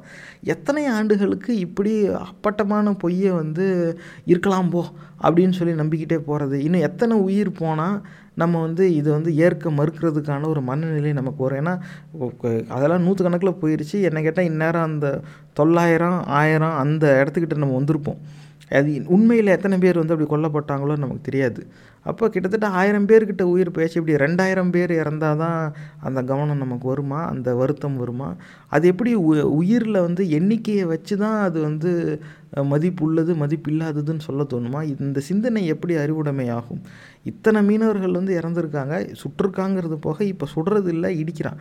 அதுவும் வந்து உங்கள் கவனத்துக்கு நான் கொண்டு வர விரும்புகிறது என்னன்னாக்கா, இது வந்து அந்த ஜெனீவா கன்வென்ஷன், இப்படி பல உலக நாடுகள்லாம் ஒன்றா சேர்ந்து போட்டுக்கிட்ட ஒப்பந்தங்கள் இருக்குது உலக அளவில். ஒரு போர்னு வந்துருச்சுனாக்கா இராணுவமும் சண்டை போட்டுச்சுன்னா இராணுவமும் தான் சுட்டுக்கணுமே தவிர அவங்க வந்து பொதுமக்கள் மேலே போய் குண்டு போடக்கூடாது அப்படிங்கிறது அவங்க ஒரு ஒப்பந்தம் இருக்கும். அதே மாதிரி இந்த கடலில் இதே மாதிரி மேரிடைம் லா என்ஃபோர்ஸ்மெண்ட்டுன்னு ஆங்கிலத்தில் சொல்லுவாங்க. கடலில் வந்து இந்த மாதிரி சட்டத்தை அமல்படுத்துகிற இந்த சட்ட நடவடிக்கைகள், ஏன்னா கடற்படையாது தானே செய்யும் அவங்களோட எல்லைக்குள்ளே வந்துச்சுன்னா, அப்படி செய்யும் பொழுது ஏதாவது ஒரு தாக்குதலோ இல்லை எந்த சட்ட ரீதியான நடவடிக்கை எடுத்தாலும் அந்த நடவடிக்கை யார் மீது எடுக்கப்படுதோ அவங்களுடைய பாதுகாப்பு அந்த நடவடிக்கை எடுக்கிறவங்களுடைய பொறுப்பாயிடும். இப்போ நம்ம வந்து ஒரு படகுல போகிறோன்னு வைங்களேன், சட்டவிரோதமாக இன்னொரு நாட்டில் குடியேறதுக்காக ஒரு படகுல போகிறோம், இல்லீகல் இமிக்ரெண்ட்டாக. அப்போ அந்த நாட்டுடைய கடற்படை படகு வந்து நம்ம படகை பார்த்துருது. அப்போ அவன் வந்து நம்மளை வந்து நிறுத்தி நம்மளை விசாரித்து நம்மளை கைது செய்கிறான் அப்படின்னு வைங்களேன். நம்ம மேலே நம்ம சட்டவிரோத செயலில் நம்ம ஈடுபடுறோம், நம்மளை கைது செய்கிறதுக்கான உரிமை அவனுக்கு எந்த அளவுக்கு இருக்கோ அதே அளவு நம்மளுடைய பாதுகாப்பும் அவனுடைய பொறுப்பாயிடும். நம்மளை கைது செஞ்சானாக்கா நம்மளை கொண்டு போய் உட்கார வச்சு சாப்பாடு கொடுத்து தண்ணி கொடுத்து நம்ம நாட்டு தூதரக அதிகாரியை கூப்பிட்டு நம்மளை அவங்கக்கிட்ட ஒப்படைக்கணும். அவன் வந்து நம்ம சட்ட ரீதியாக நடவடிக்கை எடுத்து நம்மளை சிறையில் கூட வைக்கலாம். ஆனால் சிறையில் வச்சுட்டு இந்த மாதிரி பிடிச்சிருக்கோம், உங்கள் நாட்டு ஆளுங்க சட்டவிரோதமாக வர பார்த்தாங்க, நீ வந்து கூட்டிகிட்டு போறியா, நாங்கள் கொண்டு போய் விடவா அப்படின்னு சொல்லி உடனே தூதரக அதிகாரிகிட்ட சொல்லி திரும்பி அனுப்புறதுக்கான நடவடிக்கை செய்யணும். அது வரைக்கும் நம்மளுடைய பாதுகாப்பு, நமக்கு சாப்பாடு கொடுத்து நம்மளை பத்திரமா வச்சுருக்க வேண்டிய பொறுப்பு நம்மளை கைது செய்கிற அந்த கடற்படைக்கு தான் இருக்கும். அப்போ வெறும் கைதுன்னு நம்ம மேலே அவங்க தாக்குதல் நடத்தினாலும் அந்த தாக்குதல் நடத்தி நம்மளை வந்து அவங்க கட்டுக்குள்ளே கொண்டு வந்த பிறகு அது வரைக்கும் வேணால் அவங்க நம்மளை அடிக்கலாம், நம்மளை என்ன வேணால் செய்யலாம். ஆனால் அதுக்கப்புறமா நம்மளுடைய பாதுகாப்பு அவங்களுடைய பொறுப்பாயிடும். அப்போ சட்ட ரீதியான நடவடிக்கை எடுத்தாவே பாதுகாப்பு பொறுப்பும் அவங்க மேலே விழுங்கிறதுனாலேயே அந்த சுடாதீங்க, சுட்டால் நம்ம பொறுப்பாயிடுவோம், 2 பேரை சுட்டுட்டு 50 பேரை கூப்பிட்டு உட்கார வச்சு சோறு போட்டுக்கிட்டு இருக்கணும் இப்படிங்கிற எண்ணம் வந்து இந்த 2014-13 காலகட்டத்தில், ஏன்னா அந்த சிரியா, லிபியா இந்த மாதிரியான இடத்துலேருந்து பல பேர் அகதிகளாக வந்து தப்பிச்சு வர பார்த்தாங்க. இந்த மெடிட்டரேனியன் சி அப்படிங்கிற இடத்துல இந்த மாதிரி கள்ளத்தோணியில் நிறைய பேர் போக ஆரம்பிச்சிட்டாங்க. அப்போ என்னாச்சு, இதையே வந்து ஒரு சாக்காக பயன்படுத்தி நிறைய பேர் வந்து ஐரோப்பிய நாடுகளுடைய குடியுரிமை பெறுறதுக்கான ஒரு முயற்சியில் அப்படி இறங்கிட்டாங்க, உயிருக்கு பயந்து ஓடுறாங்க. அப்போ என்னன்னாக்கா வேணும்னே இந்த கடற்படை படகுக்கு தெரிஞ்சாப்புல போய் அவங்க கண்பட நம்ம போயிட்டோம்னா எப்படி நம்மளை வந்து நிறுத்த சொல்லி நம்மளை வந்து கைது பண்ணுவாங்க. கைது பண்ணிட்டாவே நம்மளை கரைக்கு அவங்களே கூட்டிகிட்டு போயிடுவாங்க, நம்மளை அங்கே சிறைப்படுத்துவாங்க, நமக்கு எப்படியும் குடியுரிமை கிடச்சிரும், நமக்கு போகிறதுக்கு எதுவுமே இல்லை அப்படின்னு சொல்லிட்டாக்க விட்டுருவாங்க. எத்தனை பேர் தான் அவங்க திருப்பி அனுப்புவாங்க, எப்படி திருப்பி அனுப்புவாங்க, இவ்வளோ கேள்வியும் வருதுங்கிறதுனால அதே ஒரு சாக்காக வச்சு நிறைய பேர் இப்படி குடியேற முயற்சி செய்யவும், அது வந்து நான் இது வந்து விக்கிலீக்ஸில் இருக்கிற ஆவணங்களில் தான் படித்தேன். அப்போ இந்த யூரோப்பியன் யூனியன்னு சொல்லுவாங்கள்ல, அதுக்குள்ளே வந்து இந்த மாதிரி இராணுவ சம்பந்தமான முடிவு எடுக்கிறதுக்கு ஒரு தனி குழு இருக்குது. பொதுவாக பொருளாதார அடிப்படையில் ஒன்றிணைந்தது தான் இந்த யூரோப்பியன் யூனியன் சொல்லுவாங்க. ஆனால் அதுக்குள்ளேயும் ஒரு மிலிட்ரி ஆக்டிவிட்டிக்குன்னு ஒரு சின்ன கவுன்சில் இருக்குது. அவங்க கொடுத்த ஆலோசனை இனிமேல் வந்து யாரையும் துப்பாக்கியால் சுடாதீங்க அப்படின்னு சொல்லி மறைமுகமாக அதுலேயே அந்த ஆவணத்திலே போட்டிருக்கு. நீங்கள் இடித்து வேணால் தள்ளலாம், என்ன வேணால் செய்யலாம், ஆனால் துப்பாக்கியால் சுட்டுட்டீங்கன்னா நீங்கள் தாக்குதல் நடத்தினதாக வந்துடும். அப்போ அவங்களுடைய அந்த தாக்குதல் முடிஞ்சதும் அவங்களுடைய பாதுகாப்பு உங்கள் பொறுப்பாயிடும், அதனால் நீங்கள் வந்து துப்பாக்கியால் சுடாதீங்கன்னு ஒரு ஆணை பிறப்பிச்சிட்டாங்க. அதுலேருந்து என்ன பண்ணிட்டாங்க, 2014-15 காலகட்டத்தில் யாரையுமே துப்பாக்கியால் சுடலை, நேராக கொண்டாந்து அவங்க படகை வச்சு மோதி, அப்படி தான் வந்து நிறையா படங்கள் நீங்கள் சமூக வலைத்தளத்தில் பார்த்துருப்பீங்க. குழந்தெல்லாம் இறந்து போய் கரை ஒதுங்கியிருக்கும், நிறைய பேர் வந்து கதறிக்கிட்டு வருவாங்க. அவங்கெல்லாம் வந்து எப்படியாவது இங்கே வந்து பொழைச்சிட மாட்டோமான்னு சொல்லி வந்தவங்க, அவங்க படகு கவுந்துருச்சு, இப்படி ஆயிடுச்சு அப்படி ஆயிடுச்சு. நடந்தது என்னன்னாக்க, அவங்கள சுட்டா பிரச்சனை, மனித உரிமைன்னு சொல்லி நிறைய பேர் பிரச்சனை கிளப்புறாங்க. அது இல்லாமல் எல்லாரும் சாகவும் மாட்டேங்கன்னா ஒரு சிலர் உயிரோடு இருக்கான், அப்புறம் அவனை கூட்டியாந்து உட்கார வச்சு சோறு போட்டுக்கிட்டு இருக்குன்னு அவனை சிறையில் வைக்கணும், இந்த வேலைலாம் இருக்குது, பெரிய இம்சையாக போயிடுது. அதுக்கு நேராக அவன் படகை இடித்து உடச்சிட்டு அவனே முங்கி செத்துருவான். அவன் வந்து சட்டவிரோதமாக கள்ளத்தோணியில் வந்தான், அந்த படகுல எத்தனை பேர் ஏறணுமோ அந்த மாதிரி 3 மடங்கு வந்தாங்க, இடை தாங்காமல் கவுந்துருச்சு அப்படின்னு சொல்லி இவங்க செய்தியில் அதை மூடி மறைச்சிடலாம். இப்படி தான் அவங்க செயல்பட ஆரம்பித்தாங்க. அதே நோக்கு நிலையில் இலங்கை கடற்படையினரும் தமிழக மீனவர்களை அணுக ஆரம்பிச்சிட்டாங்க நேர்களே. இது வந்து என்றைக்கு ஆரம்பித்தாங்கங்கிறது எனக்கு தெரியல. இப்போ சில நாட்களுக்கு முன்னால் இப்படி ஒரு சம்பவம் நடக்கவும் இதை படித்ததும் எனக்கு இதுதான் தோணுச்சு. சுடுறதுக்கு பதிலாக இவங்க படகால் முட்டி மோதி உடைக்கிறாங்க அப்படின்னாவே இவங்களுக்கு வந்து தெரிஞ்சு போச்சு, நம்ம சுட்டால் இது பெரிய பிரச்சனையாகுது, பெருசாக விளக்கம் கொடுக்க வேண்டியதாக இருக்குது, சுட்டால் தானே பிரச்சனை, சுடாத நேராக முட்டி உடச்சிரு, அவன் சாப்பிட்றவன் சாப்பிட்டா அது அவன் பிரச்சனை அப்படிங்கிறாங்க. நீ அது கூட அவங்க செய்யட்டுமே, ஏன்னா அவங்களுடைய அரசியலமைப்பு சட்டத்தின்படி அவங்களுடைய எல்லை பாதுகாப்பு அவங்களுடைய உரிமை, அதுக்காக தான் அவங்கள வச்சுருக்காங்க, அது அவங்களுடைய பொறுப்பும் கூட. அவங்க இடித்து உடைக்கிறாங்கன்னா இடித்து உடைக்கட்டும், ஆனால் நீ இடித்து உடச்சி என் மீனவன் இறந்தும் போயிட்டான், பணமும் சரியான நேரத்தில் தர மாட்டேங்கிற, ஏதாவது ஒரு ஆதாரமாவது நீ கொடுத்தியா, என் மீனவன் நிஜமாகவே உன்னுடைய எல்லைக்குள்ளே தான் வந்தாங்கிறது என்ன உறுதி, என்ன ஆதாரம் இருக்குது, நீ பார்த்தேன்னு நீ சொல்கிற, அதிகாரப்பூர்வமாக அறிவிக்கிறதெல்லாம் ஆதாரமாக ஏற்றுக்கொள்ள முடியாது அப்படின்னு நம்ம தரப்புலேருந்து எவனோ எதுவும் பேசின மாதிரியே தெரியல. அது ஏன் அப்படிங்கிறதும் புரியலை. ஆனால் இது வந்து சில ஆண்டுகளுக்கு முன்னால் நான் வேதாரண்யம் போயிருந்தப்ப இப்படி தான் அங்கே இருந்த அந்த கரையோர பகுதியில் தான் நாங்கள் வசித்தோம். அப்போ அங்கே கடற்கரை ஓரமாக இருக்கிற அந்த மீனவர்களில் சந்தித்து பேசுகிறதுக்கான ஒரு வாய்ப்பு கிடச்சிது. அப்போ அங்கே இருந்தவங்கக்கிட்ட கேட்டேன், இந்தமாரி இந்த மாதிரிலாம் இருக்கே, இங்கே எல்லாம் என்ன பிரச்சனை, இந்த மீனவர்கள் இது அப்படின்னு கேட்கும்போது அவங்க என்ன சொன்னாங்கன்னா, 90கள் வரைக்கும் வந்து இலங்கைக்கும் இந்தியாவுக்கும் இடையே பல்வேறு விதமான கடல் போக்குவரத்து மூலமாக கடத்தல்கள் வந்து நடந்துக்கிட்டு இருந்திருக்கு. அதிக அளவில், பெரிய அளவில் நடந்துக்கிட்டு இருந்திருக்கு. இது 2 தரப்பில் இருக்கிற கடற்படையினருடைய பார்வையிலேயே தான் நடந்திருக்கு. அவங்களுக்கு தேவையானது அவங்களுக்கு கிடச்சிருச்சுனாக்க அவங்க விட்டுருவாங்க. அப்போ இப்படி வந்து ஒரு குடுக்கல் வாங்கல்ல ஓடிருக்கு. இங்கேருந்து கடத்திக்கிட்டு போகிறவனையும் அவன் பிடிச்சா அவனுக்கு கட்ட வேண்டிய கப்பத்தை கட்டுனா அவனும் விட்டுருவான். அங்கேருந்து கடத்திக்கிட்டு வரவனையும் இவன் பிடிப்பான், இவனுக்கு கட்ட வேண்டிய கப்பத்தை கட்டினா இவனும் விட்டுருவான். இப்படி ஒரு சமரசத்தில் ஓடிக்கிட்டு இருந்துச்சு. ஒரு காலகட்டத்துக்கு மேலே, அதுவும் அங்கே இருந்தவங்க என்கிட்ட சொன்னது வந்து 97, 98 அந்த காலகட்டத்தில் வந்து இந்த கடற்படை அதிகாரிகள் வந்து இந்த கடத்தல் சம்பவங்கள் அதிகமாகுது, அப்போ அதை வந்து கட்டுக்குள்ளே கொண்டு வரணும் அப்படிங்கிற ஒரு முயற்சியில் இறங்க போய் இவங்க எப்போ இந்த இந்தியா தரப்புலேருந்து அங்கேருந்து வர கடத்தல் படகுகளை இவங்க அதிகமாக தடுக்க பார்த்தாங்களோ, அந்த அப்போதுலேருந்தே இந்த தமிழக மீனவர்களுக்கு எதிரான பிரச்சனைகள்ங்கிறது அதிகமாக ஆரம்பிச்சிருச்சு. அப்போதுலேருந்து இது இருக்குதுங்க அப்படிங்கிறாங்க. எப்படி இது 2ஐயும் அவங்க சம்மந்தப்படுத்துனாங்க அப்படிங்கிறது எனக்கு புரியலை. ஆனால் எனக்கு கேட்கறது வந்து ஒரு ஆச்சரியமாக இருந்துச்சு. ஏன்னா இது வேதாரண்யத்தில் இருந்தவர் சொன்னது. சரி, அந்த ஊருக்காரர், அவருக்கு தான் இது நல்லா தெரிஞ்சிருக்குங்கிறத தான் அவர்கிட்ட கேட்டேன். அப்போ இது வந்து சில ஆண்டுகளுக்கு முன்னால் நடந்தது. இப்போயும் அதே புரிதல் தான் இருக்கா, இல்லை அந்த புரிதலுக்கு முன்னாடி என்ன உண்மை சம்பவங்கள் இருக்குது அப்படிங்கிறது தெரியல. ஆனால் நிறைய சின்ன சின்ன தீவுகள் இருக்குது அப்படிங்கிறதையும் அங்கே நான் பேசும்போது கேள்விப்பட்டேன். அப்போ அந்த திட்டாக இருக்கிற இடத்துல போய் தேக்கி வச்சு பல்வேறு விதமான பொருட்களை வந்து கடத்தியிருக்காங்க 2 பக்கத்துலேயும். அதுக்கு இந்த கடற்படை அதிகாரிகள் வந்து துணை போயிருக்காங்க அப்படிங்கிறது. கடல்னு வந்துட்டாவே இங்கே இருக்கிற நிலத்தில் இருக்கிற அதே ஊழல் அங்கேயும் இருக்கும். கடல் கொள்ளையர்கள் மட்டுமல்ல, அங்கே வந்து கடல் கொள்ளையர்கள் அப்படிங்கிறது வந்து சீருடை அணிஞ்சும் இருப்பாங்க, சீருடை அணியாத கடல் கொள்ளையர்களும் இருப்பாங்க. இதுதான் உண்மை. அப்போ இது ஒரு பின்னணின்னு வச்சுக்கோங்களேன். இப்படி இருக்குது.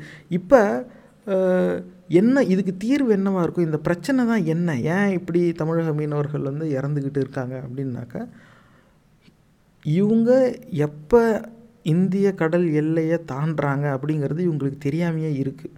1. 2வது, இவங்க நம்ம எல்லையை விட்டு சர்வதேச கடல் எல்லைக்குள்ளே போனாவோ, இல்லை இலங்கையோட கடல் எல்லைக்குள்ளே போனாவோ போயிட்டாங்க அப்படிங்கிறதுக்கான ஆதாரமும் எங்கேயும் கிடைக்கிற மாதிரி தெரியல. ஏன்னா அதுக்கு வந்து எவனோ ஒருத்தன் கொடுக்குற ஆதாரத்தையும் நம்ம அப்படியே ஏற்றுக்கணுங்கிற அவசியம் இல்லை. அதை சரி பார்க்குறதுக்காவது நம்மக்கிட்ட ஒரு வாய்ப்பு இருக்கணும்ல. அந்த தொழில்நுட்பம்லாம் இருக்குது. இதெல்லாம் பல ஆண்டுகளுக்கு முன்னாலேயே கண்டுபிடிச்சிட்டாங்க. அது ஒரு புறம் இருக்க, நம்ம அரசாங்கத்துக்கிட்டேயும் அந்த எல்லா வசதிகளும் இருக்குது. ஆனால் அதை பயன்படுத்துறதுக்கான ஒரு எண்ணம் மட்டும் எங்கேயும் இருக்கிற மாதிரி தெரியல. இதுக்கு பயன்படுத்தலைன்னா அதை வேறு எதுக்கடா பயன்படுத்துகிறீங்க அப்படிங்கிற ஒரு கேள்வி தான் என் மனசில் வருது. அப்போ ஆங்கிலத்தில் வந்து சேட்டிலைட் பேஸ்டு மேரிடைம் சர்வேலன்ஸ் அப்படின்னு சொல்லுவாங்க. செயற்கைக்கோள் மூலமாக இந்த கடல் பகுதிகளை கண்காணிக்கிறது. அப்போ இது எப்படி எனக்கு தெரியும் அப்படின்னாக்கா, நான் கடந்த 8 ஆண்டுகளாக வந்து இந்த செயற்கைக்கோள் விண்வெளி ஆராய்ச்சி இது சம்மந்தமாக தான் பணி செஞ்சுக்கிட்டு இருக்கேன். அதுவும் குறிப்பாக இந்த மேரிடைம் சர்வேலன்ஸுங்கிறது நான் பல ஆண்டுகளாக இதில் பணி செஞ்சுருக்கேன். அந்த துறையில் பல நிறுவனங்களுக்கு நான் உதவியிருக்கேன். அப்போ என்னுடைய வேலையிலேயே நான் இதை செஞ்சது தான். அப்படி தான் எனக்கு இது தெரிய வரும். அப்போ இது என்னன்னாக்கா, பல்வேறு விதமான செயற்கைக்கோள் இருக்குது. ஒவ்வொன்றும் ஒரு விதமாக படம் பிடிக்கும். அப்போ அந்த எல்லா படங்களையும் ஒன்றும் ஒப்பிட்டு பார்க்கும்போது யார் எப்போ எங்கே இருந்தாங்க அப்படிங்கிறது தெளிவாக தெரிய வந்துடும். அது இருந்துச்சுனாவே அவங்க எந்த இடத்துல இருக்கும்போது அந்த புகைப்படமாக இருக்கணும்னு வச்சுக்கோங்களேன். அந்த புகைப்படத்தில் பார்த்தா இந்த இடத்துல இருக்கிறாங்க, இத்தனை மணிக்கு இந்த படகு இந்த இடத்துல இருக்குது அப்படிங்கிறது எனக்கு தெரிஞ்சிருச்சுனாக்கா, அதுலேருந்தே நம்ம வந்து உறுதி செஞ்சிடலாம் அந்த படகு எந்த கரையிலேருந்து எவ்வளோ தூரத்தில் இருந்துச்சு அப்படிங்கிறது உறுதி செஞ்சிடலாம். நிஜமாகவே அந்த படகு எந்த சட்டப்படி அந்த எல்லைக்கு உள்ளே தான் பயணிச்சுதா இல்லை அந்த எல்லையை தாண்டி போச்சா அப்படிங்கிறது நமக்கு தெரிஞ்சிடும். ஏன்னா இதுக்கான மற்ற ஆதாரங்களும் வந்துடும்ல. ஏன்னா எத்தனை மணிக்கு கடற்படையினர் தாக்குதல் நடத்துகிறாங்க, எத்தனை மணிக்கு இவங்க எந்த தேதியில் எத்தனை மணிக்கு இவங்க கைது செய்யப்படுறாங்க அப்படிங்கிற தகவல் வந்துச்சுனாக்கா அந்த நேரத்துக்கு அந்த தேதியில் இந்த மீன்பிடி படகு எங்கே இருந்துச்சு அப்படிங்கிறதெல்லாம் அந்த செயற்கைக்கோள் படங்களை வச்சே நம்ம உறுதி செய்யலாம். அப்போ இதுலேயே இந்த மேரிடைம் சர்வேலன்ஸுங்கிறதுல இன்டகிரேட்டட் டொமைன் அவேர்னஸ் பிளாட்ஃபார்ம் அப்படின்னு ஆங்கிலத்தில் சொல்லுவாங்க. பல்வேறு விதமான இந்த டேட்டா செட் செயற்கைக்கோள் படங்கள் மட்டும் இல்லை, மற்ற தகவல்களையும் வச்சு ஒன்று சேர்த்து இதை கோர்த்து பார்க்கும் பொழுது உறுதியே செஞ்சிடலாம். ஏன்னா ஒரு சில நேரம் யூகமாக கூட இருக்கலாம். நம்ம படத்தில் பார்க்குறது நம்ம நினைக்கிற படகு தானான்னு நமக்கு தெரியாது. ஏன்னா இந்த மாதிரி நிறையா விஷயம் இருக்குது. ஒருவேளை அது 2 நாளைக்கு முன்னாடி எடுத்த செயற்கைக்கோள் படமாக கூட இருக்கலாம். எப்படி வேணாலும் இருக்கலாம். ஏன்னா நம்ம ஆதாரம் ஒன்று காட்டும் போது அதையும் மறுக்கிறதுக்கு அந்த தரப்புலேருந்து ஏதாவது சொல்லுவாங்கள்ல. அப்போ அதை உறுதி செய்கிறது எப்படின்னாக்கா ஒன்றுக்கு மேற்பட்ட டேட்டா செட் வச்சு தான் அதை செய்யணும். அப்போ இந்த செயற்கைக்கோள் படங்கள்லேயே பல்வேறு விதமாக இருக்குது. இப்போ இந்த இன்டகிரேட்டட் டொமைன் அவேர்னஸ் பிளாட்ஃபார்ம் அப்படிம்பாங்கள்ல, அது இப்போ இந்த ஸ்க்ரீன்ஷாட் நீங்கள் பாருங்கள். இது டெலஸ்பாட்ஜியோ அப்படிங்கிற ஒரு இட்டாலி நாட்டை சேர்ந்த ஒரு நிறுவனம். ரொம்ப பிரபலமான, அதுவும் செயற்கைக்கோள் இந்த ஏரோஸ்பேஸ் டிஃபென்ஸ் துறையில் செயல்படுற ஒரு நிறுவனம் தான். அவங்களுடைய தயாரிப்பு தான் இந்த சொல்யூஷனு. அப்போ இதில் நீங்கள் பார்த்தீங்கன்னா கோடாக இருக்குது. இது அந்த படகுகள், கப்பல் போக்குவரத்து, அதுக்கப்புறம் புள்ளியாக இருக்கிறது நின்றுக்கிட்டு இருக்கிற அந்த கப்பல், இந்த மாதிரி பல்வேறு இது எல்லாமே ஒரே படம் கிடையாது. ஒரே இடத்த படம் பிடிச்சிருக்காங்க, பல்வேறு செயற்கைக்கோள் படம் பிடிச்சிருக்கு. இந்த எல்லா படங்களையும் ஒன்று மேலே ஒன்று வச்சு தைச்சி இது இப்படி ஒரு படத்தை காட்டும். அப்போ இப்போ எடுத்துக்காட்டுக்கு இந்த கழிவுகளெல்லாம் கடலில் ஆழ்கடலில் போய் திறந்து விடுற ஒரு பழக்கம் இருக்குது. எண்ணெய் கழிவுகளாக இருக்கட்டும், எதாக இருக்கட்டும், அதை திறந்து விட்டுட்டு இவங்க மட்டும் போயிடுவாங்க. அப்போ செயற்கைக்கோளில் பார்த்தா படம் தெரியுங்க, இந்த இடத்துல பல டன் கணக்கில் கழிவுகளை கடலில் கொட்டியிருக்காங்க. யார் கொட்டினா இது சுற்றுப்புற சூழலை மாசுபடுத்துது. இப்போ யாரையாவது ஒருத்தர் பிடிச்சி தண்டிக்கணுமே. ஆயிரக்கணக்கான படகு இங்கேயும் அங்கேயும் போய்கிட்டு இருக்கு, எந்த படகு இங்கே சிந்திச்சுங்கிறது தெரியாது. அப்போ அந்த செயற்கைக்கோள் படங்கள்லேயே பின்னோக்கி போய் பார்த்தா எப்போ அதுலேருந்து எத்தனை மணிக்கு எந்த தேதியில் அந்த படர ஆரம்பிக்குது, அந்த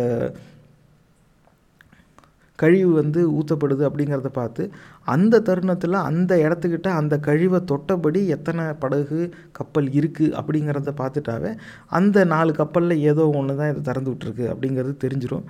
அப்போ அதுக்கேற்ற மாதிரி இன்னும் சில அதாவது நம்ம சிசிடிவி கேமரா மாதிரின்னு வச்சுக்கோங்களேன். இந்த இடத்துல ஒன்று உடஞ்சிருக்கு அப்படின்னாக்கா நம்ம ரீவைண்டு பண்ணி பார்த்தா எவனோ ஒருத்தன் இதை உடைப்பான். அதே மாதிரி தான் செயற்கைக்கோள் படங்கள்லேயும் நம்ம பின்னாடி ரீவைண்டு பண்ணி பார்த்தா எப்போதுலேருந்து அந்த கழிவுகள் நீரில் அப்படி படர ஆரம்பிக்குதோ அப்போ அந்த இடத்துல ஒரு படகு இருக்கும். அந்த படகு தான்ங்கிறத நம்ம உறுதி செஞ்சிடலாம். அதுக்கப்புறமா நம்ம ஓட்டி அந்த படகு எங்கே போயிருக்கு அப்படிங்கிறதையும் நம்ம கண்டுபிடிச்சிடலாம். இப்போ இந்த படகுலேயே இது செயற்கைக்கோளாக எடுக்கிற படம். அது யாரும் நான் இங்கே தான் இருக்கேன் அப்படின்னு அவங்க சொல்கிறது கிடையாது. நம்மளாம் எடுக்கிற படம் சிசிடிவி கேமரா மாதிரி தான் வச்சுக்கோங்களேன். ஆனால் சட்டப்படி ஒரு குறிப்பிட்ட எடைக்கு மேலே கொண்டு போகிற சரக்கு நவுத்துற அந்த கப்பல்கள்லாம் இருக்குல்ல, அவங்க எல்லாருக்கும் அந்த ஏஐஎஸ் டிரான்ஸ்மிஷன்னு சொல்லுவாங்க, ஆட்டோமேட்டிக் ஐடென்டிஃபிகேஷன் சிஸ்டம். அது எப்படின்னாக்கா நம்ம எல்லோரும் விசிட்டிங் கார்டு கொடுத்துக்கோம்ல ஒருத்தருக்கு ஒருத்தர். இப்போ நம்ம அந்த வாட்ஸ்அப்பில் லொக்கேஷன் அனுப்புவோமே, அந்த மாதிரி அந்த அந்த கப்பல்லலாம் ஒரு டிரான்ஸ்பாண்டர் பொருத்தி இருக்கும். அது ஒரு செய்தியை எந்நேரமும் அனுப்பிக்கிட்டே இருக்கும். நான் இங்கே இருக்கேன், நான் இங்கே இருக்கேன், நான் இங்கே இருக்கேன்னு. அந்த செய்தியில் அந்த கப்பலுடைய பெயர், எந்த நிறுவனம் உரிமையாளர், எந்த நாட்டை சேர்ந்த கப்பல், அது எந்த எந்த இடத்துலேருந்து கிளம்பியிருக்கு, எங்கே போய்கிட்டு இருக்குது, இந்த மாதிரி தகவல்கள்லாம் அதில் இருக்கும். இது அவங்களா நீயே வெளிப்படையாக முன் இந்த மாதிரியான செய்தியை நீ விட்டபடியே இருக்கணும் அப்படின்னு இருக்குது. இதெல்லாம் அந்த மேரிடைம் லாஸ்ன்னு சொல்லுவாங்க. அப்போ கடலில் பயணிக்கிற எல்லா கப்பலுக்கும் இந்த சட்டத்துக்கு உட்பட்டு தான் பயணிக்கணும். அந்த தகவலையும் எடுத்து நம்ம மேலே போட்டுட்டோம்னா எந்த படத்தில் எந்த கப்பல் இந்த கழிவை ஊற்றிக்கிட்டு இருக்கா மாதிரி கண்டுபிடிக்கிறோமோ அதோடைய அந்த ஏஎஸ் டேட்டாவை வச்சு அது யார் என்னங்கிறத நம்ம கண்டுபிடிச்சிடலாம். இப்படி இருக்குது. ஆனால் அந்த தகவல்லையும் நிறையா கோல்மால் பண்ணுவாங்கன்னு வச்சுக்கோங்களேன். இப்போ அந்த ஆட்டோமீட்டரில் சூடு வைக்கிறது இல்லையா, அந்த மாதிரி கப்பல் வந்து சென்னை பக்கத்தில் இருக்கும். ஆனால் அதோடைய ஏஐஎஸ் டிரான்ஸ்மிஷன் பார்த்தீங்கன்னா சான் ஃப்ரான்சிஸ்கோ பக்கத்தில் இருக்கிறதா காமிச்சிக்கிட்டு இருக்கும். இப்படிலாம் இருக்குது. இப்போ வந்து நீங்கள் இந்த ஐடி துறையெல்லாம் இருக்கிறீங்கன்னா பிக் டேட்டா இந்த சொற்கள்லாம் நீங்கள் கேள்விப்பட்டிருப்பீங்க. ஒரு சிலர் அந்த தொழிலையே இருப்பீங்க, அந்த தொழில்நுட்பத்தில் வேலை செஞ்சுக்கிட்டு இருப்பீங்க. அப்போ அந்த பிக் டேட்டா மாதிரியான தொழில்நுட்பத்தை பயன்படுத்தி கடந்த கால டேட்டா நிறைய டேட்டாவை வச்சுருந்தோம்னாக்கா அதோடைய ஒப்பிட்டு இது வந்து மாற்றிது. ஏன்னா நேற்று சென்னையில் இருந்ததா இது வந்து செய்தி அனுப்புது, இன்றைக்கி வந்து சான் ஃப்ரான்சிஸ்கோ கிட்டே இருக்கிறதா இது செய்தி அனுப்புதுன்னாக்கா அதுக்கு வாய்ப்பு இல்லை. ஒரே நாளில் சென்னையிலேருந்து சான் ஃப்ரான்சிஸ்கோவுக்குலாம் வந்து பிளேன் வேணால் போகலாமே தவிர கப்பல் போகிறதுக்கு வாய்ப்பு இல்லை. அதுவே வந்து சொல்லிவிடும், ஒன்று நேற்று அனுப்பின செய்தி பொய், இல்லாட்டினா இன்றைக்கி அனுப்பின செய்தி பொய், ஏதோ ஒன்று பொய். அதை விசாரிக்க ஆரம்பிச்சிடலாம். ஆனால் யார் அதை செஞ்சாங்கன்னு தெரிஞ்சிடும். இது ஒரு எடுத்துக்காட்டுக்கு சொல்கிறேன். அப்போ இந்த மாதிரி பல்வேறு விதமான டேட்டா இருக்குது. இந்த ஏஐஎஸ் டிரான்ஸ்மிஷனையும் கண்டறியறதுக்கு செயற்கைக்கோள்லாம் நிறையா இருக்குது. அது என்ன, அது அனுப்பிக்கிட்டே இருக்கும். நம்ம செல் டவர் தானே மேலே பறக்கிற மாதிரி, அது அவ்வளோதான், வேறு எதுவும் இல்லை. அந்த செயற்கைக்கோள் வந்து அந்த தகவலை பிடிச்சி சேகரிக்கும். இப்படி பல்வேறு விதமான செயற்கைக்கோள் மூலமாக சேகரிக்கப்பட்ட தகவல்கள், படங்களை வந்து ஒன்றா தைச்சி இந்த இன்டகிரேட்டட் டொமைன் அவேர்னஸ் அப்படிங்கிறது உருவாக்கி, இப்போ இந்த படத்தில் நீங்கள் பார்க்குறது அதுதான், இதை வச்சு கண்டுபிடிச்சிடலாம். இந்த இன்டகிரேட்டட் டொமைன் அவேர்னஸ் பிளாட்ஃபார்ம் இருந்துச்சுன்னா இது நம்மக்கிட்ட இல்லை, இதெல்லாம் வந்து உலக நாடுகள்லேயே சிலதுக்கிட்ட தான் இருக்குது அப்படிலாம் கிடையாது. தனியார் நிறுவனம் தயாரித்து வச்சுருக்கு. நீங்கள் வந்து பல தனியார் நிறுவனங்கள் இதே மாதிரியான சேவைக்கு பணம் கொடுத்து வாங்கி பயன்படுத்திக்கிட்டு இருக்காங்க. ஏன்னா எத்தனையோ கப்பல் வச்சு இப்போ சரக்கு நூத்துற தொழிலில் பல நிறுவனங்கள் இருக்குதுல்ல, அவங்க எல்லாருமே இதை பயன்படுத்துகிறாங்க. அரசுன்னு இல்லை, தனியார் நிறுவனங்களுக்கே வாங்குகிற அளவில் வசதி இருக்குது. அவங்களுக்கும் இதுக்கான வாய்ப்பு இருக்குது. பல பேர் வந்து ஆயிரக்கணக்கான பேர் இதை பயன்படுத்திக்கிட்டு தான் இருக்காங்க. நம்ம நாட்டிலையும் இது இல்லைன்னுலாம் கிடையாது. ஆனால் அதை இந்த மாதிரி மீனவர்களின் பாதுகாப்பு, குறிப்பாக தமிழக மீனவர்களின் பாதுகாப்புக்கு இதுவரைக்கும் எவனுமே பயன்படுத்துகிறத பற்றி பேச்சு கூட வரல அப்படிங்கிறத நினச்சா அது ஒரு மாதிரி அவமானமாகவும் இருக்குது. அதே நேரம் ஒரு பெரிய சந்தேகத்தை எழுப்புது. அது எப்படின்னா யாருக்குமே எப்போவுமே தோணவே வாய்ப்பே கிடையாதா? இது வரைக்கும் எவனும் இதை பற்றி யோசிக்க, எப்போ எது கேட்டாலும் அதெல்லாம் நம்மகிட்ட எல்லாம் இருக்குது, அதெல்லாம் நம்மக்கிட்ட எல்லாம் இருக்குது. நம்ம இதுக்குன்னே தனி டிபார்ட்மெண்ட் இருக்குது, மெட்ராலஜி டிபார்ட்மெண்ட்டுன்னு இருக்குது, நம்ம R&D டிபார்ட்மெண்ட்டுன்னு இருக்குது, இதுக்குன்னு ஒரு தனி துறை இருக்குது, இதுக்குன்னு ஒரு அமைச்சர் இருக்காங்க, எல்லாமே இருக்குது நம்மக்கிட்ட. ஆச்சா பூச்சான்னு வந்து பெருமை பீத்துறதுக்கான நிறைய பேர் வருவாங்களே தவிர அவங்க எதெல்லாம் இருக்குதுன்னு பெருமை பீத்துறாங்களோ அதனால் என்ன பயன் அப்படிங்கிறது யாருக்கும் இன்னைய வரைக்கும் தெரியல. இத்தனை உயிர் போயிடுச்சே, இவங்களையாவது காப்பாற்றலாமே, இதை வச்சு கண்டுபிடிச்சிடலாம் நிஜமாகவே இலங்கை கடற்படையினருடைய குற்றச்சாட்டு உண்மையா இல்லையா அப்படிங்கிறது. ஆனால் அதுக்கு இன்னொரு அவசியமும் இருக்குது.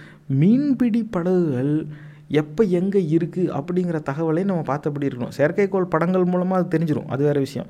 நம்ம வந்து அங்கே இருக்கிற தமிழர்களை கொல்றதுக்கும் நம்ம தானே செயற்கைக்கோள் படங்களை காமிச்சோம். அப்போ அங்கே இருக்கிற நிலத்தில் இருக்கிற மனிதர்களை கொல்றதுக்கு செயற்கைக்கோள் படங்கள் எடுத்து கொடுக்குற அளவுக்கு வசதி நம்மகிட்ட இருக்குன்னா, அந்த நிலங்களுக்கு இடைப்பட்ட நீர்நிலையில் படகுகள் போகிறத மட்டும் அந்த படம் பிடிக்கவே பிடிக்காதா? அதையும் பிடிக்குது. நம்ம அதை பயன்படுத்தலை, நம்ம பயன்பாட்டுக்கு அதை ஒன்றும் கொடுக்கல. அது ஏன்னு நமக்கு தெரியலை. அது வேறு தலைப்புன்னு வச்சுக்கோங்களேன். ஆனால் இப்போ இதுதான் நம்மக்கிட்ட தொழில்நுட்பம் இருக்குது, ஆனால் அதை நம்ம இதுக்கு பயன்படுத்தாமல் இருக்கோம். நோக்கம் என்ன அப்படிங்கிறது நமக்கு தெரியாமையே இருக்குது. இப்போ இந்த மாதிரியான பல்வேறு விதமான செயற்கைக்கோள் படங்களை வந்து ஒன்றா சேர்த்து பார்க்கலாம். அதில் இது இப்போ நீங்கள் பார்க்குறது வந்து இந்த படத்தில் வந்து பிளாக் அண்ட் ஒயிட்டில் ஒரு சிலது இருக்கும், அது சார் இமேஜரி அப்படின்னு சொல்லுவாங்க. அதாவது இந்த ரேடார் அப்படிங்கிற கருவியை சொல்லுவாங்கள்ல, கதிர்வீச்சை வந்து அனுப்பும். அது முன்னாடி இருக்கிறதுல வவ்வால் மாதிரி, அது முன்னாடி இருக்க ஏதாவது தடங்கள் இருந்துச்சுன்னா அதில் பட்டு திரும்பி வரும். திரும்பி வர்றதை பிடிச்சி எவ்வளோ கிட்ட இருக்கிற தடங்கள்லேருந்து திரும்பி வருதோ அவ்வளோக்கெல்லாம் அதோட அந்த இன்டென்சிட்டி, வீரியம் அதிகமாக இருக்கும் அந்த கதிர்வீச்சுக்கு. அதை வச்சு இந்த தடங்கள்ங்கிறது எவ்வளோ தூரத்தில் இருக்குங்கிறத அது கணிச்சு அது படம் பிடிச்சி காட்டும். அதுதான் இந்த பிளாக் அண்ட் ஒயிட்டில் இருக்கிறது இந்த படத்தில் பார்க்குறது. இன்னொன்று வந்து electro optical imagery, EO imagery அப்படின்னு சொல்லுவாங்க. இது வந்து கன்வென்ஷனல் இமேஜரி அப்படின்னு ஆங்கிலத்தில் சொல்லுவாங்க. இது என்னன்னாக்கா நான் புகைப்பட கருவி நம்ம செல்ஃபோனில் எடுக்கிற ஃபோட்டோ மாதிரி அப்படியே கலர்லேயே இருக்குது பாருங்கள். மேலேருந்து ஏதோ வானத்திலேருந்து படம் எடுத்தாப்புல இருக்கும். இது நம்ம என்னெல்லாம் ஜூம் பண்ணணுமோ ஜூம் பண்ணிக்கலாம். அதாவது இந்த தொழில்நுட்பம்லாம் பல ஆண்டுகளுக்கு முன்னாலே வளர்ந்து வந்துருச்சு. இது வந்து அமெரிக்காக்கிட்ட மட்டும்தான் இருக்குது, ரஷ்யாக்கிட்ட மட்டும்தான் இருக்குது அப்படிலாம் இல்லை, எல்லா நாடுகள்கிட்டையுமே இருக்குது.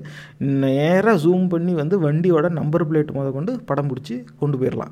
அதெல்லாம் வந்து முகத்தையே வந்து எடுக்கலாம் அப்படிங்கிற அளவுக்குலாம் வந்துருச்சு. ஆனால் அதிகமாக இராணுவம் தான் அந்த மாதிரியான தொழில்நுட்பத்தை பயன்படுத்துவாங்க. ஆனால் இது இப்போ இந்த படத்தை தான் நீங்கள் பார்க்குறீங்கல்ல, ஒரு இடத்துல இந்த ஒரு ஹார்பர் இருக்குது, கப்பல் வந்து நின்றுக்கிட்டு இருக்குது, எத்தனை கப்பல் இருக்குது, எங்கே இருக்குது.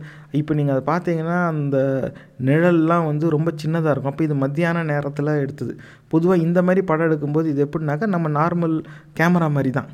அப்போ இதுக்கு வெளிச்சம் வேணும், இருக்கிற வெளிச்சத்தை தான் இது வந்து பிடிக்கும். அவ்வளோ உயரத்தில் இருந்து ஃப்ளாஷ் போட்டெல்லாம் எடுத்துக்கிட்டு இருக்க முடியாது. அப்போ இருக்கிற வெளிச்சத்தை தான் எடுக்கணும். அப்படின்னாக்கா இது எப்போல்லாம் படம் பிடிக்குமோ அப்போல்லாம் பகலாக இருக்கணும். அதுவும் பகல்னாக்க காலையில் 6 மணியோ இல்லை சாயங்காலம் 4 மணிக்கோ இருந்தால் சூரியன் வந்து ரொம்ப தாழ்ந்த இடத்துல இருக்கும். இந்த 2 பக்கத்துலையும், கிழக்குலையும் சரி மேற்குலையும் சரி. அப்போ நிழல் வந்து ரொம்ப பெருசாக இருக்கும். அப்போ அதிகமாக இருட்டடிச்சு கிடைக்கும். அப்போ படத்தில் வந்து தகவல் நிறையா கிடைக்காது. அந்த தகவல் எடுக்கிறதுக்கு நிறையா வேலை செய்யணும். இந்த போஸ்ட் ப்ராசஸிங், இந்த சிக்னல் ப்ராசஸிங்னு நீங்கள் நிறைய பேர் இந்த எலக்ட்ரானிக்ஸ் துறையில் பணி செய்கிறவங்க படிச்சிருப்பீங்க. அதெல்லாம் வந்து பயன்பாட்டுக்கு வரும் அந்த இடத்துல. அப்படி தான் அதை வந்து எடுத்து ஆகணும். அது வேலை ஜாஸ்தி. அதுக்கு சரியான நேரத்தில் எப்படின்னாக்கா சுமார் காலையில் ஒரு 10:30 மணியிலேருந்து ஒரு 11:30 11:45 இந்த 12 மணி கிட்ட வரைக்கும்னு வச்சுக்கோங்களேன். அந்த 10:30 to 11:30 பொதுவாக அந்த நேரத்தில் தான் அதிக நேரம் இந்த செயற்கைக்கோள் எல்லாமே படம் எடுக்கும்படி வடிவமைச்சு அந்த மாதிரி தான் அதை வந்து விண்வெளியில் செலுத்தியிருப்பாங்க. அப்போ ஏன்னாக்கா அந்த 12 மணிக்கிட்ட நெருங்க சூரியன் வந்து உச்சியில் இருக்கும். அது எந்த இடமா இருந்தாலும் அந்த இடத்துல அந்த 12 மணி பகல் கிட்ட போக அது குறிப்பாக 11 11:30 அந்த நேரத்தில் போகும்போது கிட்டத்தட்ட உச்சியில் இருக்கும் சூரியன். சூரியன் உச்சியில் இருக்கும்போது நிழல் இருக்கிறதுலையே சின்னதாக இருக்கும் நீட்டத்தில். அப்போ என்ன ஆகும்னா அந்த படம் வந்து ரொம்ப கிறிஸ்பாக மாட்டும். அப்போ நிழல் கம்மியாக இருக்கிறதுனால தகவல் வந்து செதஞ்சு போகாது. அந்த ரொம்ப அதிகமாக சிக்னல் ப்ராசஸிங்கை வந்து பயன்படுத்தி தான் தகவல் எடுக்கணும். நம்ம குழம்புறதுக்கோ தவறாக புரிஞ்சுக்கிறதுக்கோ வாய்ப்பு வந்து ரொம்ப கம்மி. அதனால் அப்படி தான் எடுப்பாங்க. இது இருக்கும். இப்போ இரவு நேரத்தில் வந்து அதிக நேரம் அந்த மாதிரியான செயற்கைக்கோள் வந்து செயல்படாது. அது படம் பிடிச்சிக்கிட்டு தான் இருக்கும், அது வேறு விஷயம். ஆனால் கீழே என்ன இருட்டாக இருக்கும். நகரங்கள் மேலே போனால் மஞ்சளாக புள்ளியாக இருக்கும், அது பூரா வெளிச்சமாக இருக்கும்.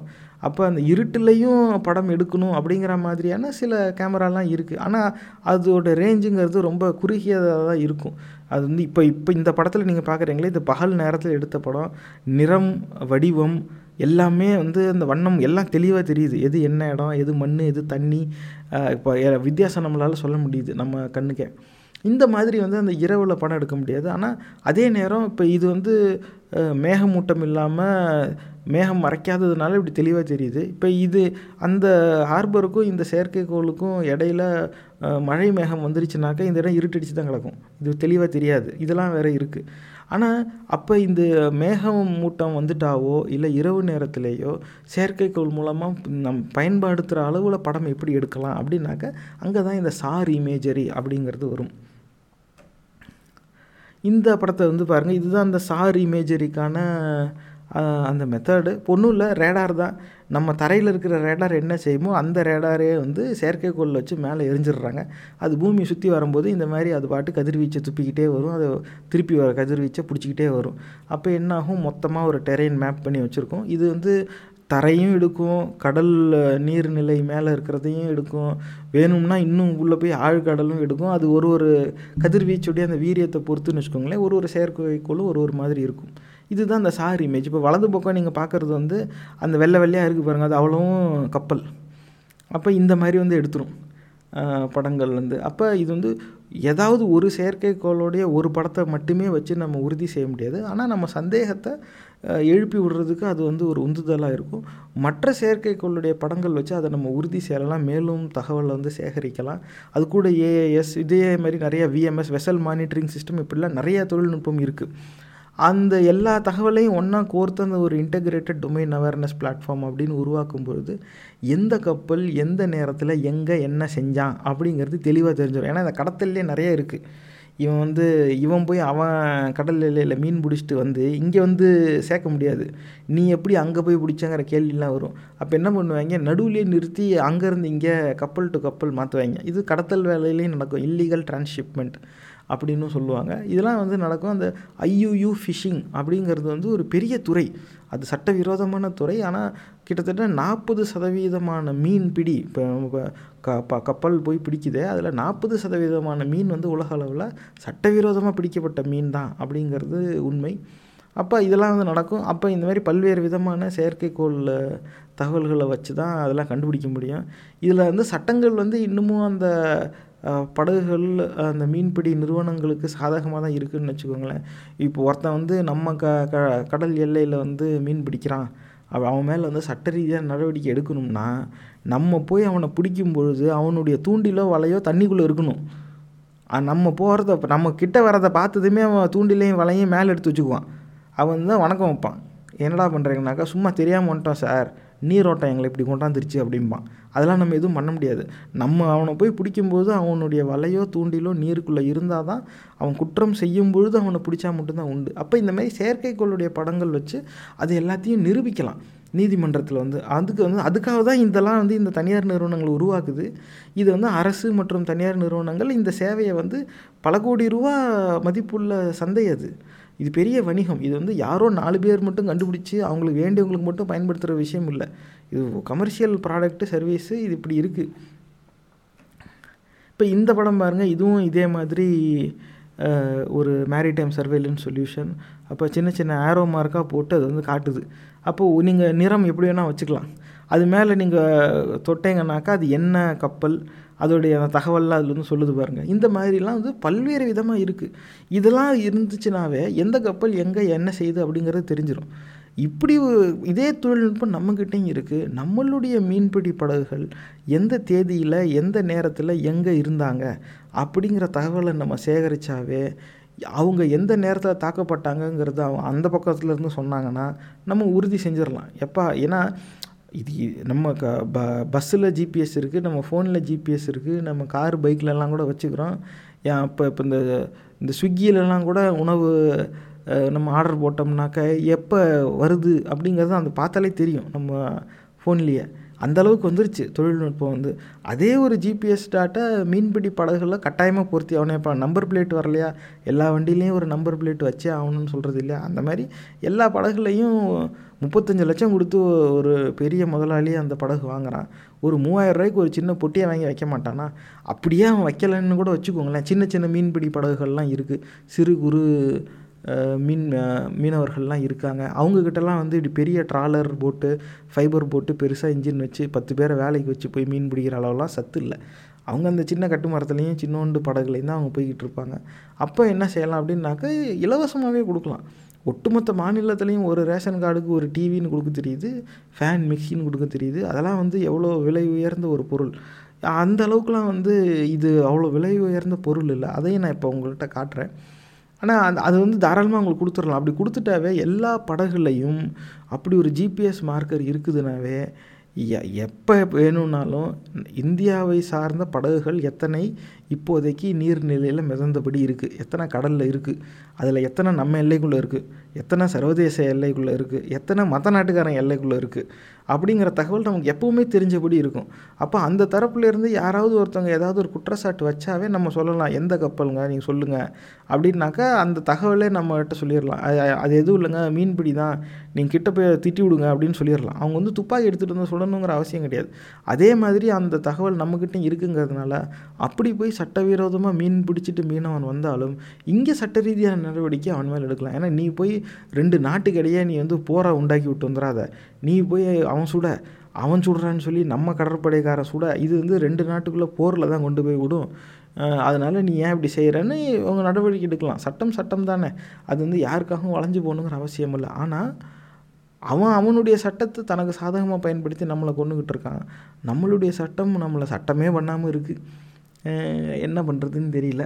ஆனால் இப்படி இருக்குது. அப்போ இந்த சரி ஒரு புறத்தில் எல்லா படகுலையும் இப்படி ஒரு ஜிபிஎஸ் டாட்டை வச்சுட்டா எந்த படகு எப்போ எங்கே இருக்குதுன்னு நமக்கு தெரிஞ்சிடும். அதனால் நம்ம உறுதி செஞ்சுக்கலாம். ஆனால் அந்த மீன்பிடி படகுல இருக்கிறவனுக்கு அவன் எல்லையை தாண்டாங்கிறது தெரியணும்ல, அது எப்படி அவனுக்கு தெரிய வைக்கிறது அப்படின்னு கேட்டால், இப்போ இதை வந்து நீங்கள் பாருங்கள், ஒரு ஸ்க்ரீன்ஷாட் தான் எடுத்து வச்சுருக்கேன். ஒரு ஆய்வு எழுதி பிரசுரிச்சிருக்காங்க. Design of border alert system for fishermen using GPS. யாரா எழுதுனாங்கிட்ட T Arun Vijay, E Yuvaraj, department of ECE, Karpagam College of Engineering, Coimbatore, India. இது வந்து 2014ஆம் ஆண்டு வெளியாயிருக்கு. அந்த ஜர்னல் பேர் வந்து International Journal of Students Research in Technology and Management. இது வந்து பொறியியல் கல்லூரி மாணவர்கள் வந்து அவங்க ப்ராஜெக்ட் செஞ்சுருக்காங்க. அதில் வந்து நிஜமாகவே அருண் விஜய் யுவராஜ் இந்த 2 பேரும் வந்து பெரிய விஞ்ஞானிகளாக இன்றைக்கி இருக்கணும் அப்படிங்கிறது என்னுடைய ஆசை. கண்டிப்பாக அவங்க பெரிய அளவில் சாதிச்சிருப்பாங்க அப்படின்னு நான் நம்புகிறேன். எப்படி இருந்தாலும் அவங்களுடைய இந்த முயற்சிக்கு ஒரு பெரிய நன்றி. ஏன்னா இது வந்து பொறியியல் கல்லூரியில் படிக்கிற மாணவர்களுக்கு இது உருவாக்க தெரிஞ்சிருக்கு பாருங்கள். இது வந்து அதுதான், அதாவது அதனால் இது தரம் தாழ்ந்தது, இது எவன் வேணாலும் செய்யலாம் சொல்லலை. அருண் விஜயும் யுவராஜும் வந்து பல ஆய்வு கட்டுரைகளை வந்து படித்து தகவல் சேகரித்து தான் இதை வந்து எழுதியிருப்பாங்க. ஆனால் இந்த ஜிபிஎஸ் கருவியை பயன்படுத்தி பார்டர் அலர்ட் சிஸ்டம், எல்லை தாண்டிச்சுனாக்கா ஒரு அறிவிப்பு கொடுக்கறதுக்கான ஒரு கருவி, ஒரு திட்டம் வந்து உருவாக்கலாம் அப்படின்னு அந்த தொழில்நுட்பத்தை ஆராய்ஞ்சு, யாரோ பெரிய விஞ்ஞானி இஸ்ரோவை இவங்களை நம்பி தான் ஓடுது அப்படிங்கிற விஞ்ஞானிலாம் இல்லை. நம்ம ஊருக்கு பொறியியல் கல்லூரி மாணவர்கள், என்ன கேட்டால் அங்கே இருக்கிற விஞ்ஞானிகளோட இந்த விஞ்ஞானிகளுக்கு அறிவு ஜாஸ்தி.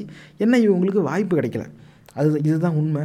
அப்போ இந்த மாதிரி அருண் விஜய் யுவராஜ் மாதிரியான விஞ்ஞானிகள் வந்து ஏற்கனவே கண்டுபிடிச்சிட்டாங்க. இது இவங்கன்னு இல்லை, நீங்கள் இப்போ இணையதளத்தில் தேடி பாருங்கள், பல பொறியியல் கல்லூரி மாணவர்கள் தமிழ்நாட்டிலேயே இந்த ஜிபிஎஸ் இந்த மாதிரி பல தொழில்நுட்பத்தை பயன்படுத்தி மீன்பிடி படகுகளில் போகிறவங்களுக்கு எப்போ எல்லையை கடக்கிறாங்க, எப்போ எல்லைக்கிட்ட நெருங்குறாங்கன்னு தகவல் சொல்கிறதுக்கான விதிமுறைகள், வழிமுறைகள், தொழில்நுட்பம் எப்படி இருக்கும் அப்படிங்கிறத பல பேர் கண்டுபிடிச்சிட்டாங்க. இவங்க வந்து வட இந்தியாவை சேர்ந்தவங்களுக்கெல்லாம் வந்து முதலீட்டாளர்கள் ஓடி ஓடி போய் பணம் கொடுக்குறாங்க. அவங்களுக்கு கிடைக்கிற மாதிரியே இந்த விஞ்ஞானிகளுக்கும் பணம் கிடச்சிருந்தா இவங்களும் நிறையா ஸ்டார்ட் அப் ஃபவுண்டர் ஆகி இன்றைக்கி பல பெரிய நிறுவனங்களுக்கு இவங்க உரிமையாளர் ஆகிருப்பாங்க. அந்த வாய்ப்பு வந்து வரல, ஆனால் நம்ம தான் அதை கொடுக்கணும். வருங்கால தலைவர்கள் இந்த நிகழ்ச்சியை நீங்கள் கேட்டுக்கிட்டு இருப்பீங்க. நீங்கள் நாளைக்கு தலைமை பொறுப்பில் போய் அமரும் பொழுது இந்த மாதிரியான விஞ்ஞானிகள், அதாவது அருண் விஜய் யுவராஜ் இந்த மாதிரி பல பேர் வந்து அவங்க மாணவர்களாக இருக்கும்போதே இவ்வளோ சிந்தித்து அவங்க செயல்படுறாங்க அப்படின்னாக்கா, அவங்கக்கிட்ட பொருளாதார வசதியை கொடுத்து இந்த மாதிரி தொழில்நுட்பத்தை உருவாக்குறதுக்கான வாய்ப்பை அமைச்சு கொடுத்தா அவங்களே இந்த பிரச்சனையை தீர்த்து வைப்பாங்க. எங்கேயோ இருக்கணும்னு நம்பி இருக்கணும்னு அவசியம் இல்லை. நம்மள சிலரே இது ஏற்கனவே இங்கே திட்டம் போட்டு கையில் வச்சுக்கிட்டு இருக்கான், அதை செயல்படுத்துறதுக்கு அவனுக்கு உதவி செய்ய ஆள் இல்லை. இதுதான் உண்மை. இப்படி பல பேர் இருக்காங்க. சரி, அப்போ என்ன செய்யணும், எப்படி செய்யணுங்கிற அறிவு நம்மக்கிட்ட இருக்குது, ஆனால் அதெல்லாம் விலை உயர்ந்த கருவிகளாக இருக்குமே அப்படிங்கிற ஒரு சந்தேகமும் வரலாம். அதுதான் கிடையாது. இந்த அலி எக்ஸ்பிரஸோட ஸ்க்ரீன்ஷாட் போடுறேன். அதாவது எந்த ஜிபிஎஸ் டாட் வேணாலும் வைக்கலாம். நம்ம ஊரில் வந்து இந்த குட்டி யானைக்கு கூட ஜிபிஎஸ் டாட் வாங்கி வச்சு ஃபோனில் வச்சு ட்ராக் பண்ணிக்கிறாங்க. ஆனால் இந்த மாதிரி படகுல வைக்கிறதுக்குங்கிற அந்த டிவைஸ் வந்து $80 தான் வருது. $100 வச்சாலே இன்றைக்கி தேதியில் 7000-8 8000க்குள்ளே தான் இருக்கும். அப்போ $80போது அதை விட கம்மி தான். இது வந்து இவங்க ஃபேனு, மிக்சி, டிவி இது எல்லாத்தையும் சேர்த்தா எத்தனை ஆயிரம் வருமோ அதோட ரொம்பவே கம்மி. ஏன்னா ஒட்டுமொத்த மாநிலத்துக்கும் இலவசமாக ஃபேன், மிக்சி கொடுக்குறாங்க அப்படின்னாக்கா, ஒட்டுமொத்த மாநிலத்தில் எத்தனை ரேஷன் கார்டு இருக்கோ அத்தனை மீன்பிடி படகுகள்லாம் நம்மக்கிட்ட கிடையாது. இது ரொம்பவே எண்ணிக்கையில் ரொம்பவே கம்மி தான். அதனால் இதுக்கெலாம் வந்து பணம் நிறையா செலவாகும், அரசுக்கிட்ட பணமே இல்லை அப்படின்லாம் வந்து நம்மளை ஏமாற்றிக்க வேண்டாம் அப்படிங்கிறது என்னுடைய கண்ணோட்டம். அப்போ இது விலை உயர்ந்த கருவியும் கிடையாது, உலகம் முழுக்க கிடைக்கிது, யார் வேணால் வாங்கலாம். இந்த நிகழ்ச்சி கேட்குற நீங்கள் கூட இதை வாங்கி பயன்படுத்தலாம். நீங்கள் கையில் எந்த ஃபோனில் இதை கேட்டுக்கிட்டு இருக்கீங்களோ அதிலேயே இந்த தொழில்நுட்பமும் இருக்குது. நம்ம ஊருக்கார பொறியியல் மாணவர்களே வந்து பல பேர், மாணவர்கள் மாணவிகளை இந்த தொழில்நுட்பத்தை பற்றி பல ஆய்வு கட்டுரைகள் எழுதி பிரசுரிச்சிட்டாங்க. இது பல ஆண்டுகளாக ஓடிக்கிட்டு இருக்குது. ஆனாலும் இதை பயன்படுத்தி தமிழக மீனவர்களின் உயிர் பாதுகாப்புக்கு ஒரு முயற்சி எடுக்கணும் அப்படின்னு எவனும் எங்கேயும் பேசினா மாதிரின்னு தெரியல. பேசி என்ன பயன்? ஆனால் செயல்பாட்டில் இறங்குனாக்கா பேச வேண்டிய அவசியம் இல்லை அப்படின்னு சொல்லலாம். செயல்பாட்டில் இறங்கின மாதிரி தெரியல. ஆனால் யாருமே இதை பேசாமல் இருக்கிறாங்களே. அப்போ வந்து இந்த மீனவர்கள் சாக விட்டு அவங்களுடைய மரணத்தை வச்சு அப்படி ஏதாவது ஒரு வணிகம் இருக்குதா? இப்போ நிறைய மீனவர்கள் இறந்தாக்க எங்களுக்கு நிறைய வியாபாரம் ஆகும் அப்படின்னு யாராவது இருக்காங்களாங்கிற ஒரு சந்தேகத்தை எழுப்புது. அப்படி என்னடா அவனை கொன்று நீங்கள் திங்கிறீங்க, வேற எங்கேயாவது அவ்வளோ பணம் இருந்துச்சுன்னா வேறு ஏதாவது செஞ்சு தான் தின்னுக்கோங்களேன் அப்படின்னு தான் சொல்ல தோணுது. ஏன்னாக்கா நிஜமாகவே எனக்கு புரியல. எங்கேயோ இருக்கிறேன்னா அப்படின்னா இந்த அருண் விஜய் இவங்க எல்லோரும் வந்து இப்படி தொழில்நுட்பம்லாம் கண்டுபிடிச்சி எழுதுகிறாங்களே, இவங்களுக்கெல்லாம் வந்து 2014 இதை பற்றிலாம் நிறையா தெரிஞ்சிருக்கு. புரியுதுங்களா? நானும் போன 7-8 ஆண்டுகளாக இந்த துறையில் தான் பணி செய்கிறேன். அது வேறு விஷயம். வேலையில் இதெல்லாம் செய்ய போய் இப்படிலாம் நிறுவனங்கள் இருக்குது, இப்படிலாம் இன்டெகிரேட்டட் டொமைன் அவேர்னஸ்லாம் இருக்குங்கிறது எனக்கும் தெரிய வருது. ஆனால் எனக்கு முன்னாடியே வந்து இந்த தொழில்நுட்பம் வந்துருச்சுல, இது இப்போ இதுவே ஒரு பெரிய சந்தை. அப்போ எனக்கு முன்னாடி என்னோட நிறையா தெரிஞ்சவன் இருக்கிறான். ஆனால் எவனுமே இதில் வந்து செயல்பாட்டில் இறங்கலை அப்படிங்கிறது வந்து எப்படி என்னால் அதை ஜீரணிச்சிக்கவே முடியலை. அதனால தான் இந்த பதிவே போடுறது. அப்போ இதுதான் நேயர்களே அடிப்படை பிரச்சனை. தமிழக மீனவர்களுக்கு என்ன பிரச்சனைனா, இந்த பார்டர் அலர்ட் சிஸ்டம் அப்படிங்கிறது அவங்க கைக்கு போய் சேரலை. எவனாவது ஒருத்தன் கேட்டாக்கா உடனே அதை சொல்லிடுவோம். அது வந்து இந்த ஆஃபீஸில், இந்த டிபார்ட்மெண்ட்டில், இந்த டிவிஷனில், இந்த டெப்டி டிவிஷனல் இன்ஜினியரோட பொறுப்பில் இது இருக்குது அப்படின்றவாங்க. டெப்டி டிவிஷனல் இன்ஜினியர் இங்கே கரையில் உட்காந்துக்கிட்டு கையெழுத்து போட்டுக்கிட்டு இருப்பார். அவர் வந்து கடலில் போய் உயிரை பணைய வச்சு வேலை செய்யலை. யாரும் அவருடைய படகுல வந்து முட்டலை, அவரை பார்த்து சுடலை. அதனால் அவர் கையில் இருந்து பயன் இல்லை. இது யாருக்கு போய் சேரணும்? உயிரை பணைய வச்சு மீன்பிடி தொழிலுக்கு போகிற மீனவர்களுக்கு தான் இது போய் சேரணும். அது என்ன மிஞ்சினா 15 நாட்டில் போகிற படகு, இது வந்து 50 நாட்டில் போகிற அதிவேக ஆயுதம் ஏந்திய படகை இது போய் முட்டுதான். அதில் அவங்களுக்கும் சேதம் ஆயிடுச்சான். அதில் வந்து இவன் வந்து முங்கி இறந்துட்டாங்களாம். எப்படிலாம் வந்து அவன் கதை கட்டிக்கிட்டு இருக்கான். அப்போ 100கணக்கான பேரை சுட்டுட்டான், இன்னமும் இடித்து படகை உடச்சிக்கிட்டு இருக்கான். செத்தா அது ஊம்பாடு, நீ ஏன் இங்கே வர அப்படிங்கிறான். சரி, அவன் பாணியிலே போய் உன் பேச்சில் ஒரு நியாயம் இருக்குது தான், ஆனால் நான் நிஜமாகவே உன் எல்லைக்குள்ளே வந்தேன்னு என்னடா ஆதாரம் அப்படின்னு யாருமே இங்கேருந்து கேட்காம இருக்கிறாங்களே. இந்த நிலை மாறணும் நேர்களே. இந்த நிலை எப்போ மாறும்னா, வருங்கால தலைவர்களாகிய நீங்கள் இந்த நிகழ்ச்சியை கேட்டுட்ருக்கீங்க பாருங்கள், நாளைக்கு நீங்கள் போய் இந்த மாதிரி ஆட்சி பொறுப்பில் அமர்வீங்க. அரசில் தான் இல்லை, தனியாரில் இருந்தாலும் சரி. இதை வந்து ஒரு கலந்துரையாடலுக்கு இது ஒரு மைய கருத்தாக நீங்கள் பயன்படுத்துங்க. நீங்கள் உங்கள் கையில் என்றைக்கு அதிகாரம் வருதோ அன்னைக்கு இந்த கேள்வி நீங்கள் எழுப்ப ஆரம்பிங்க.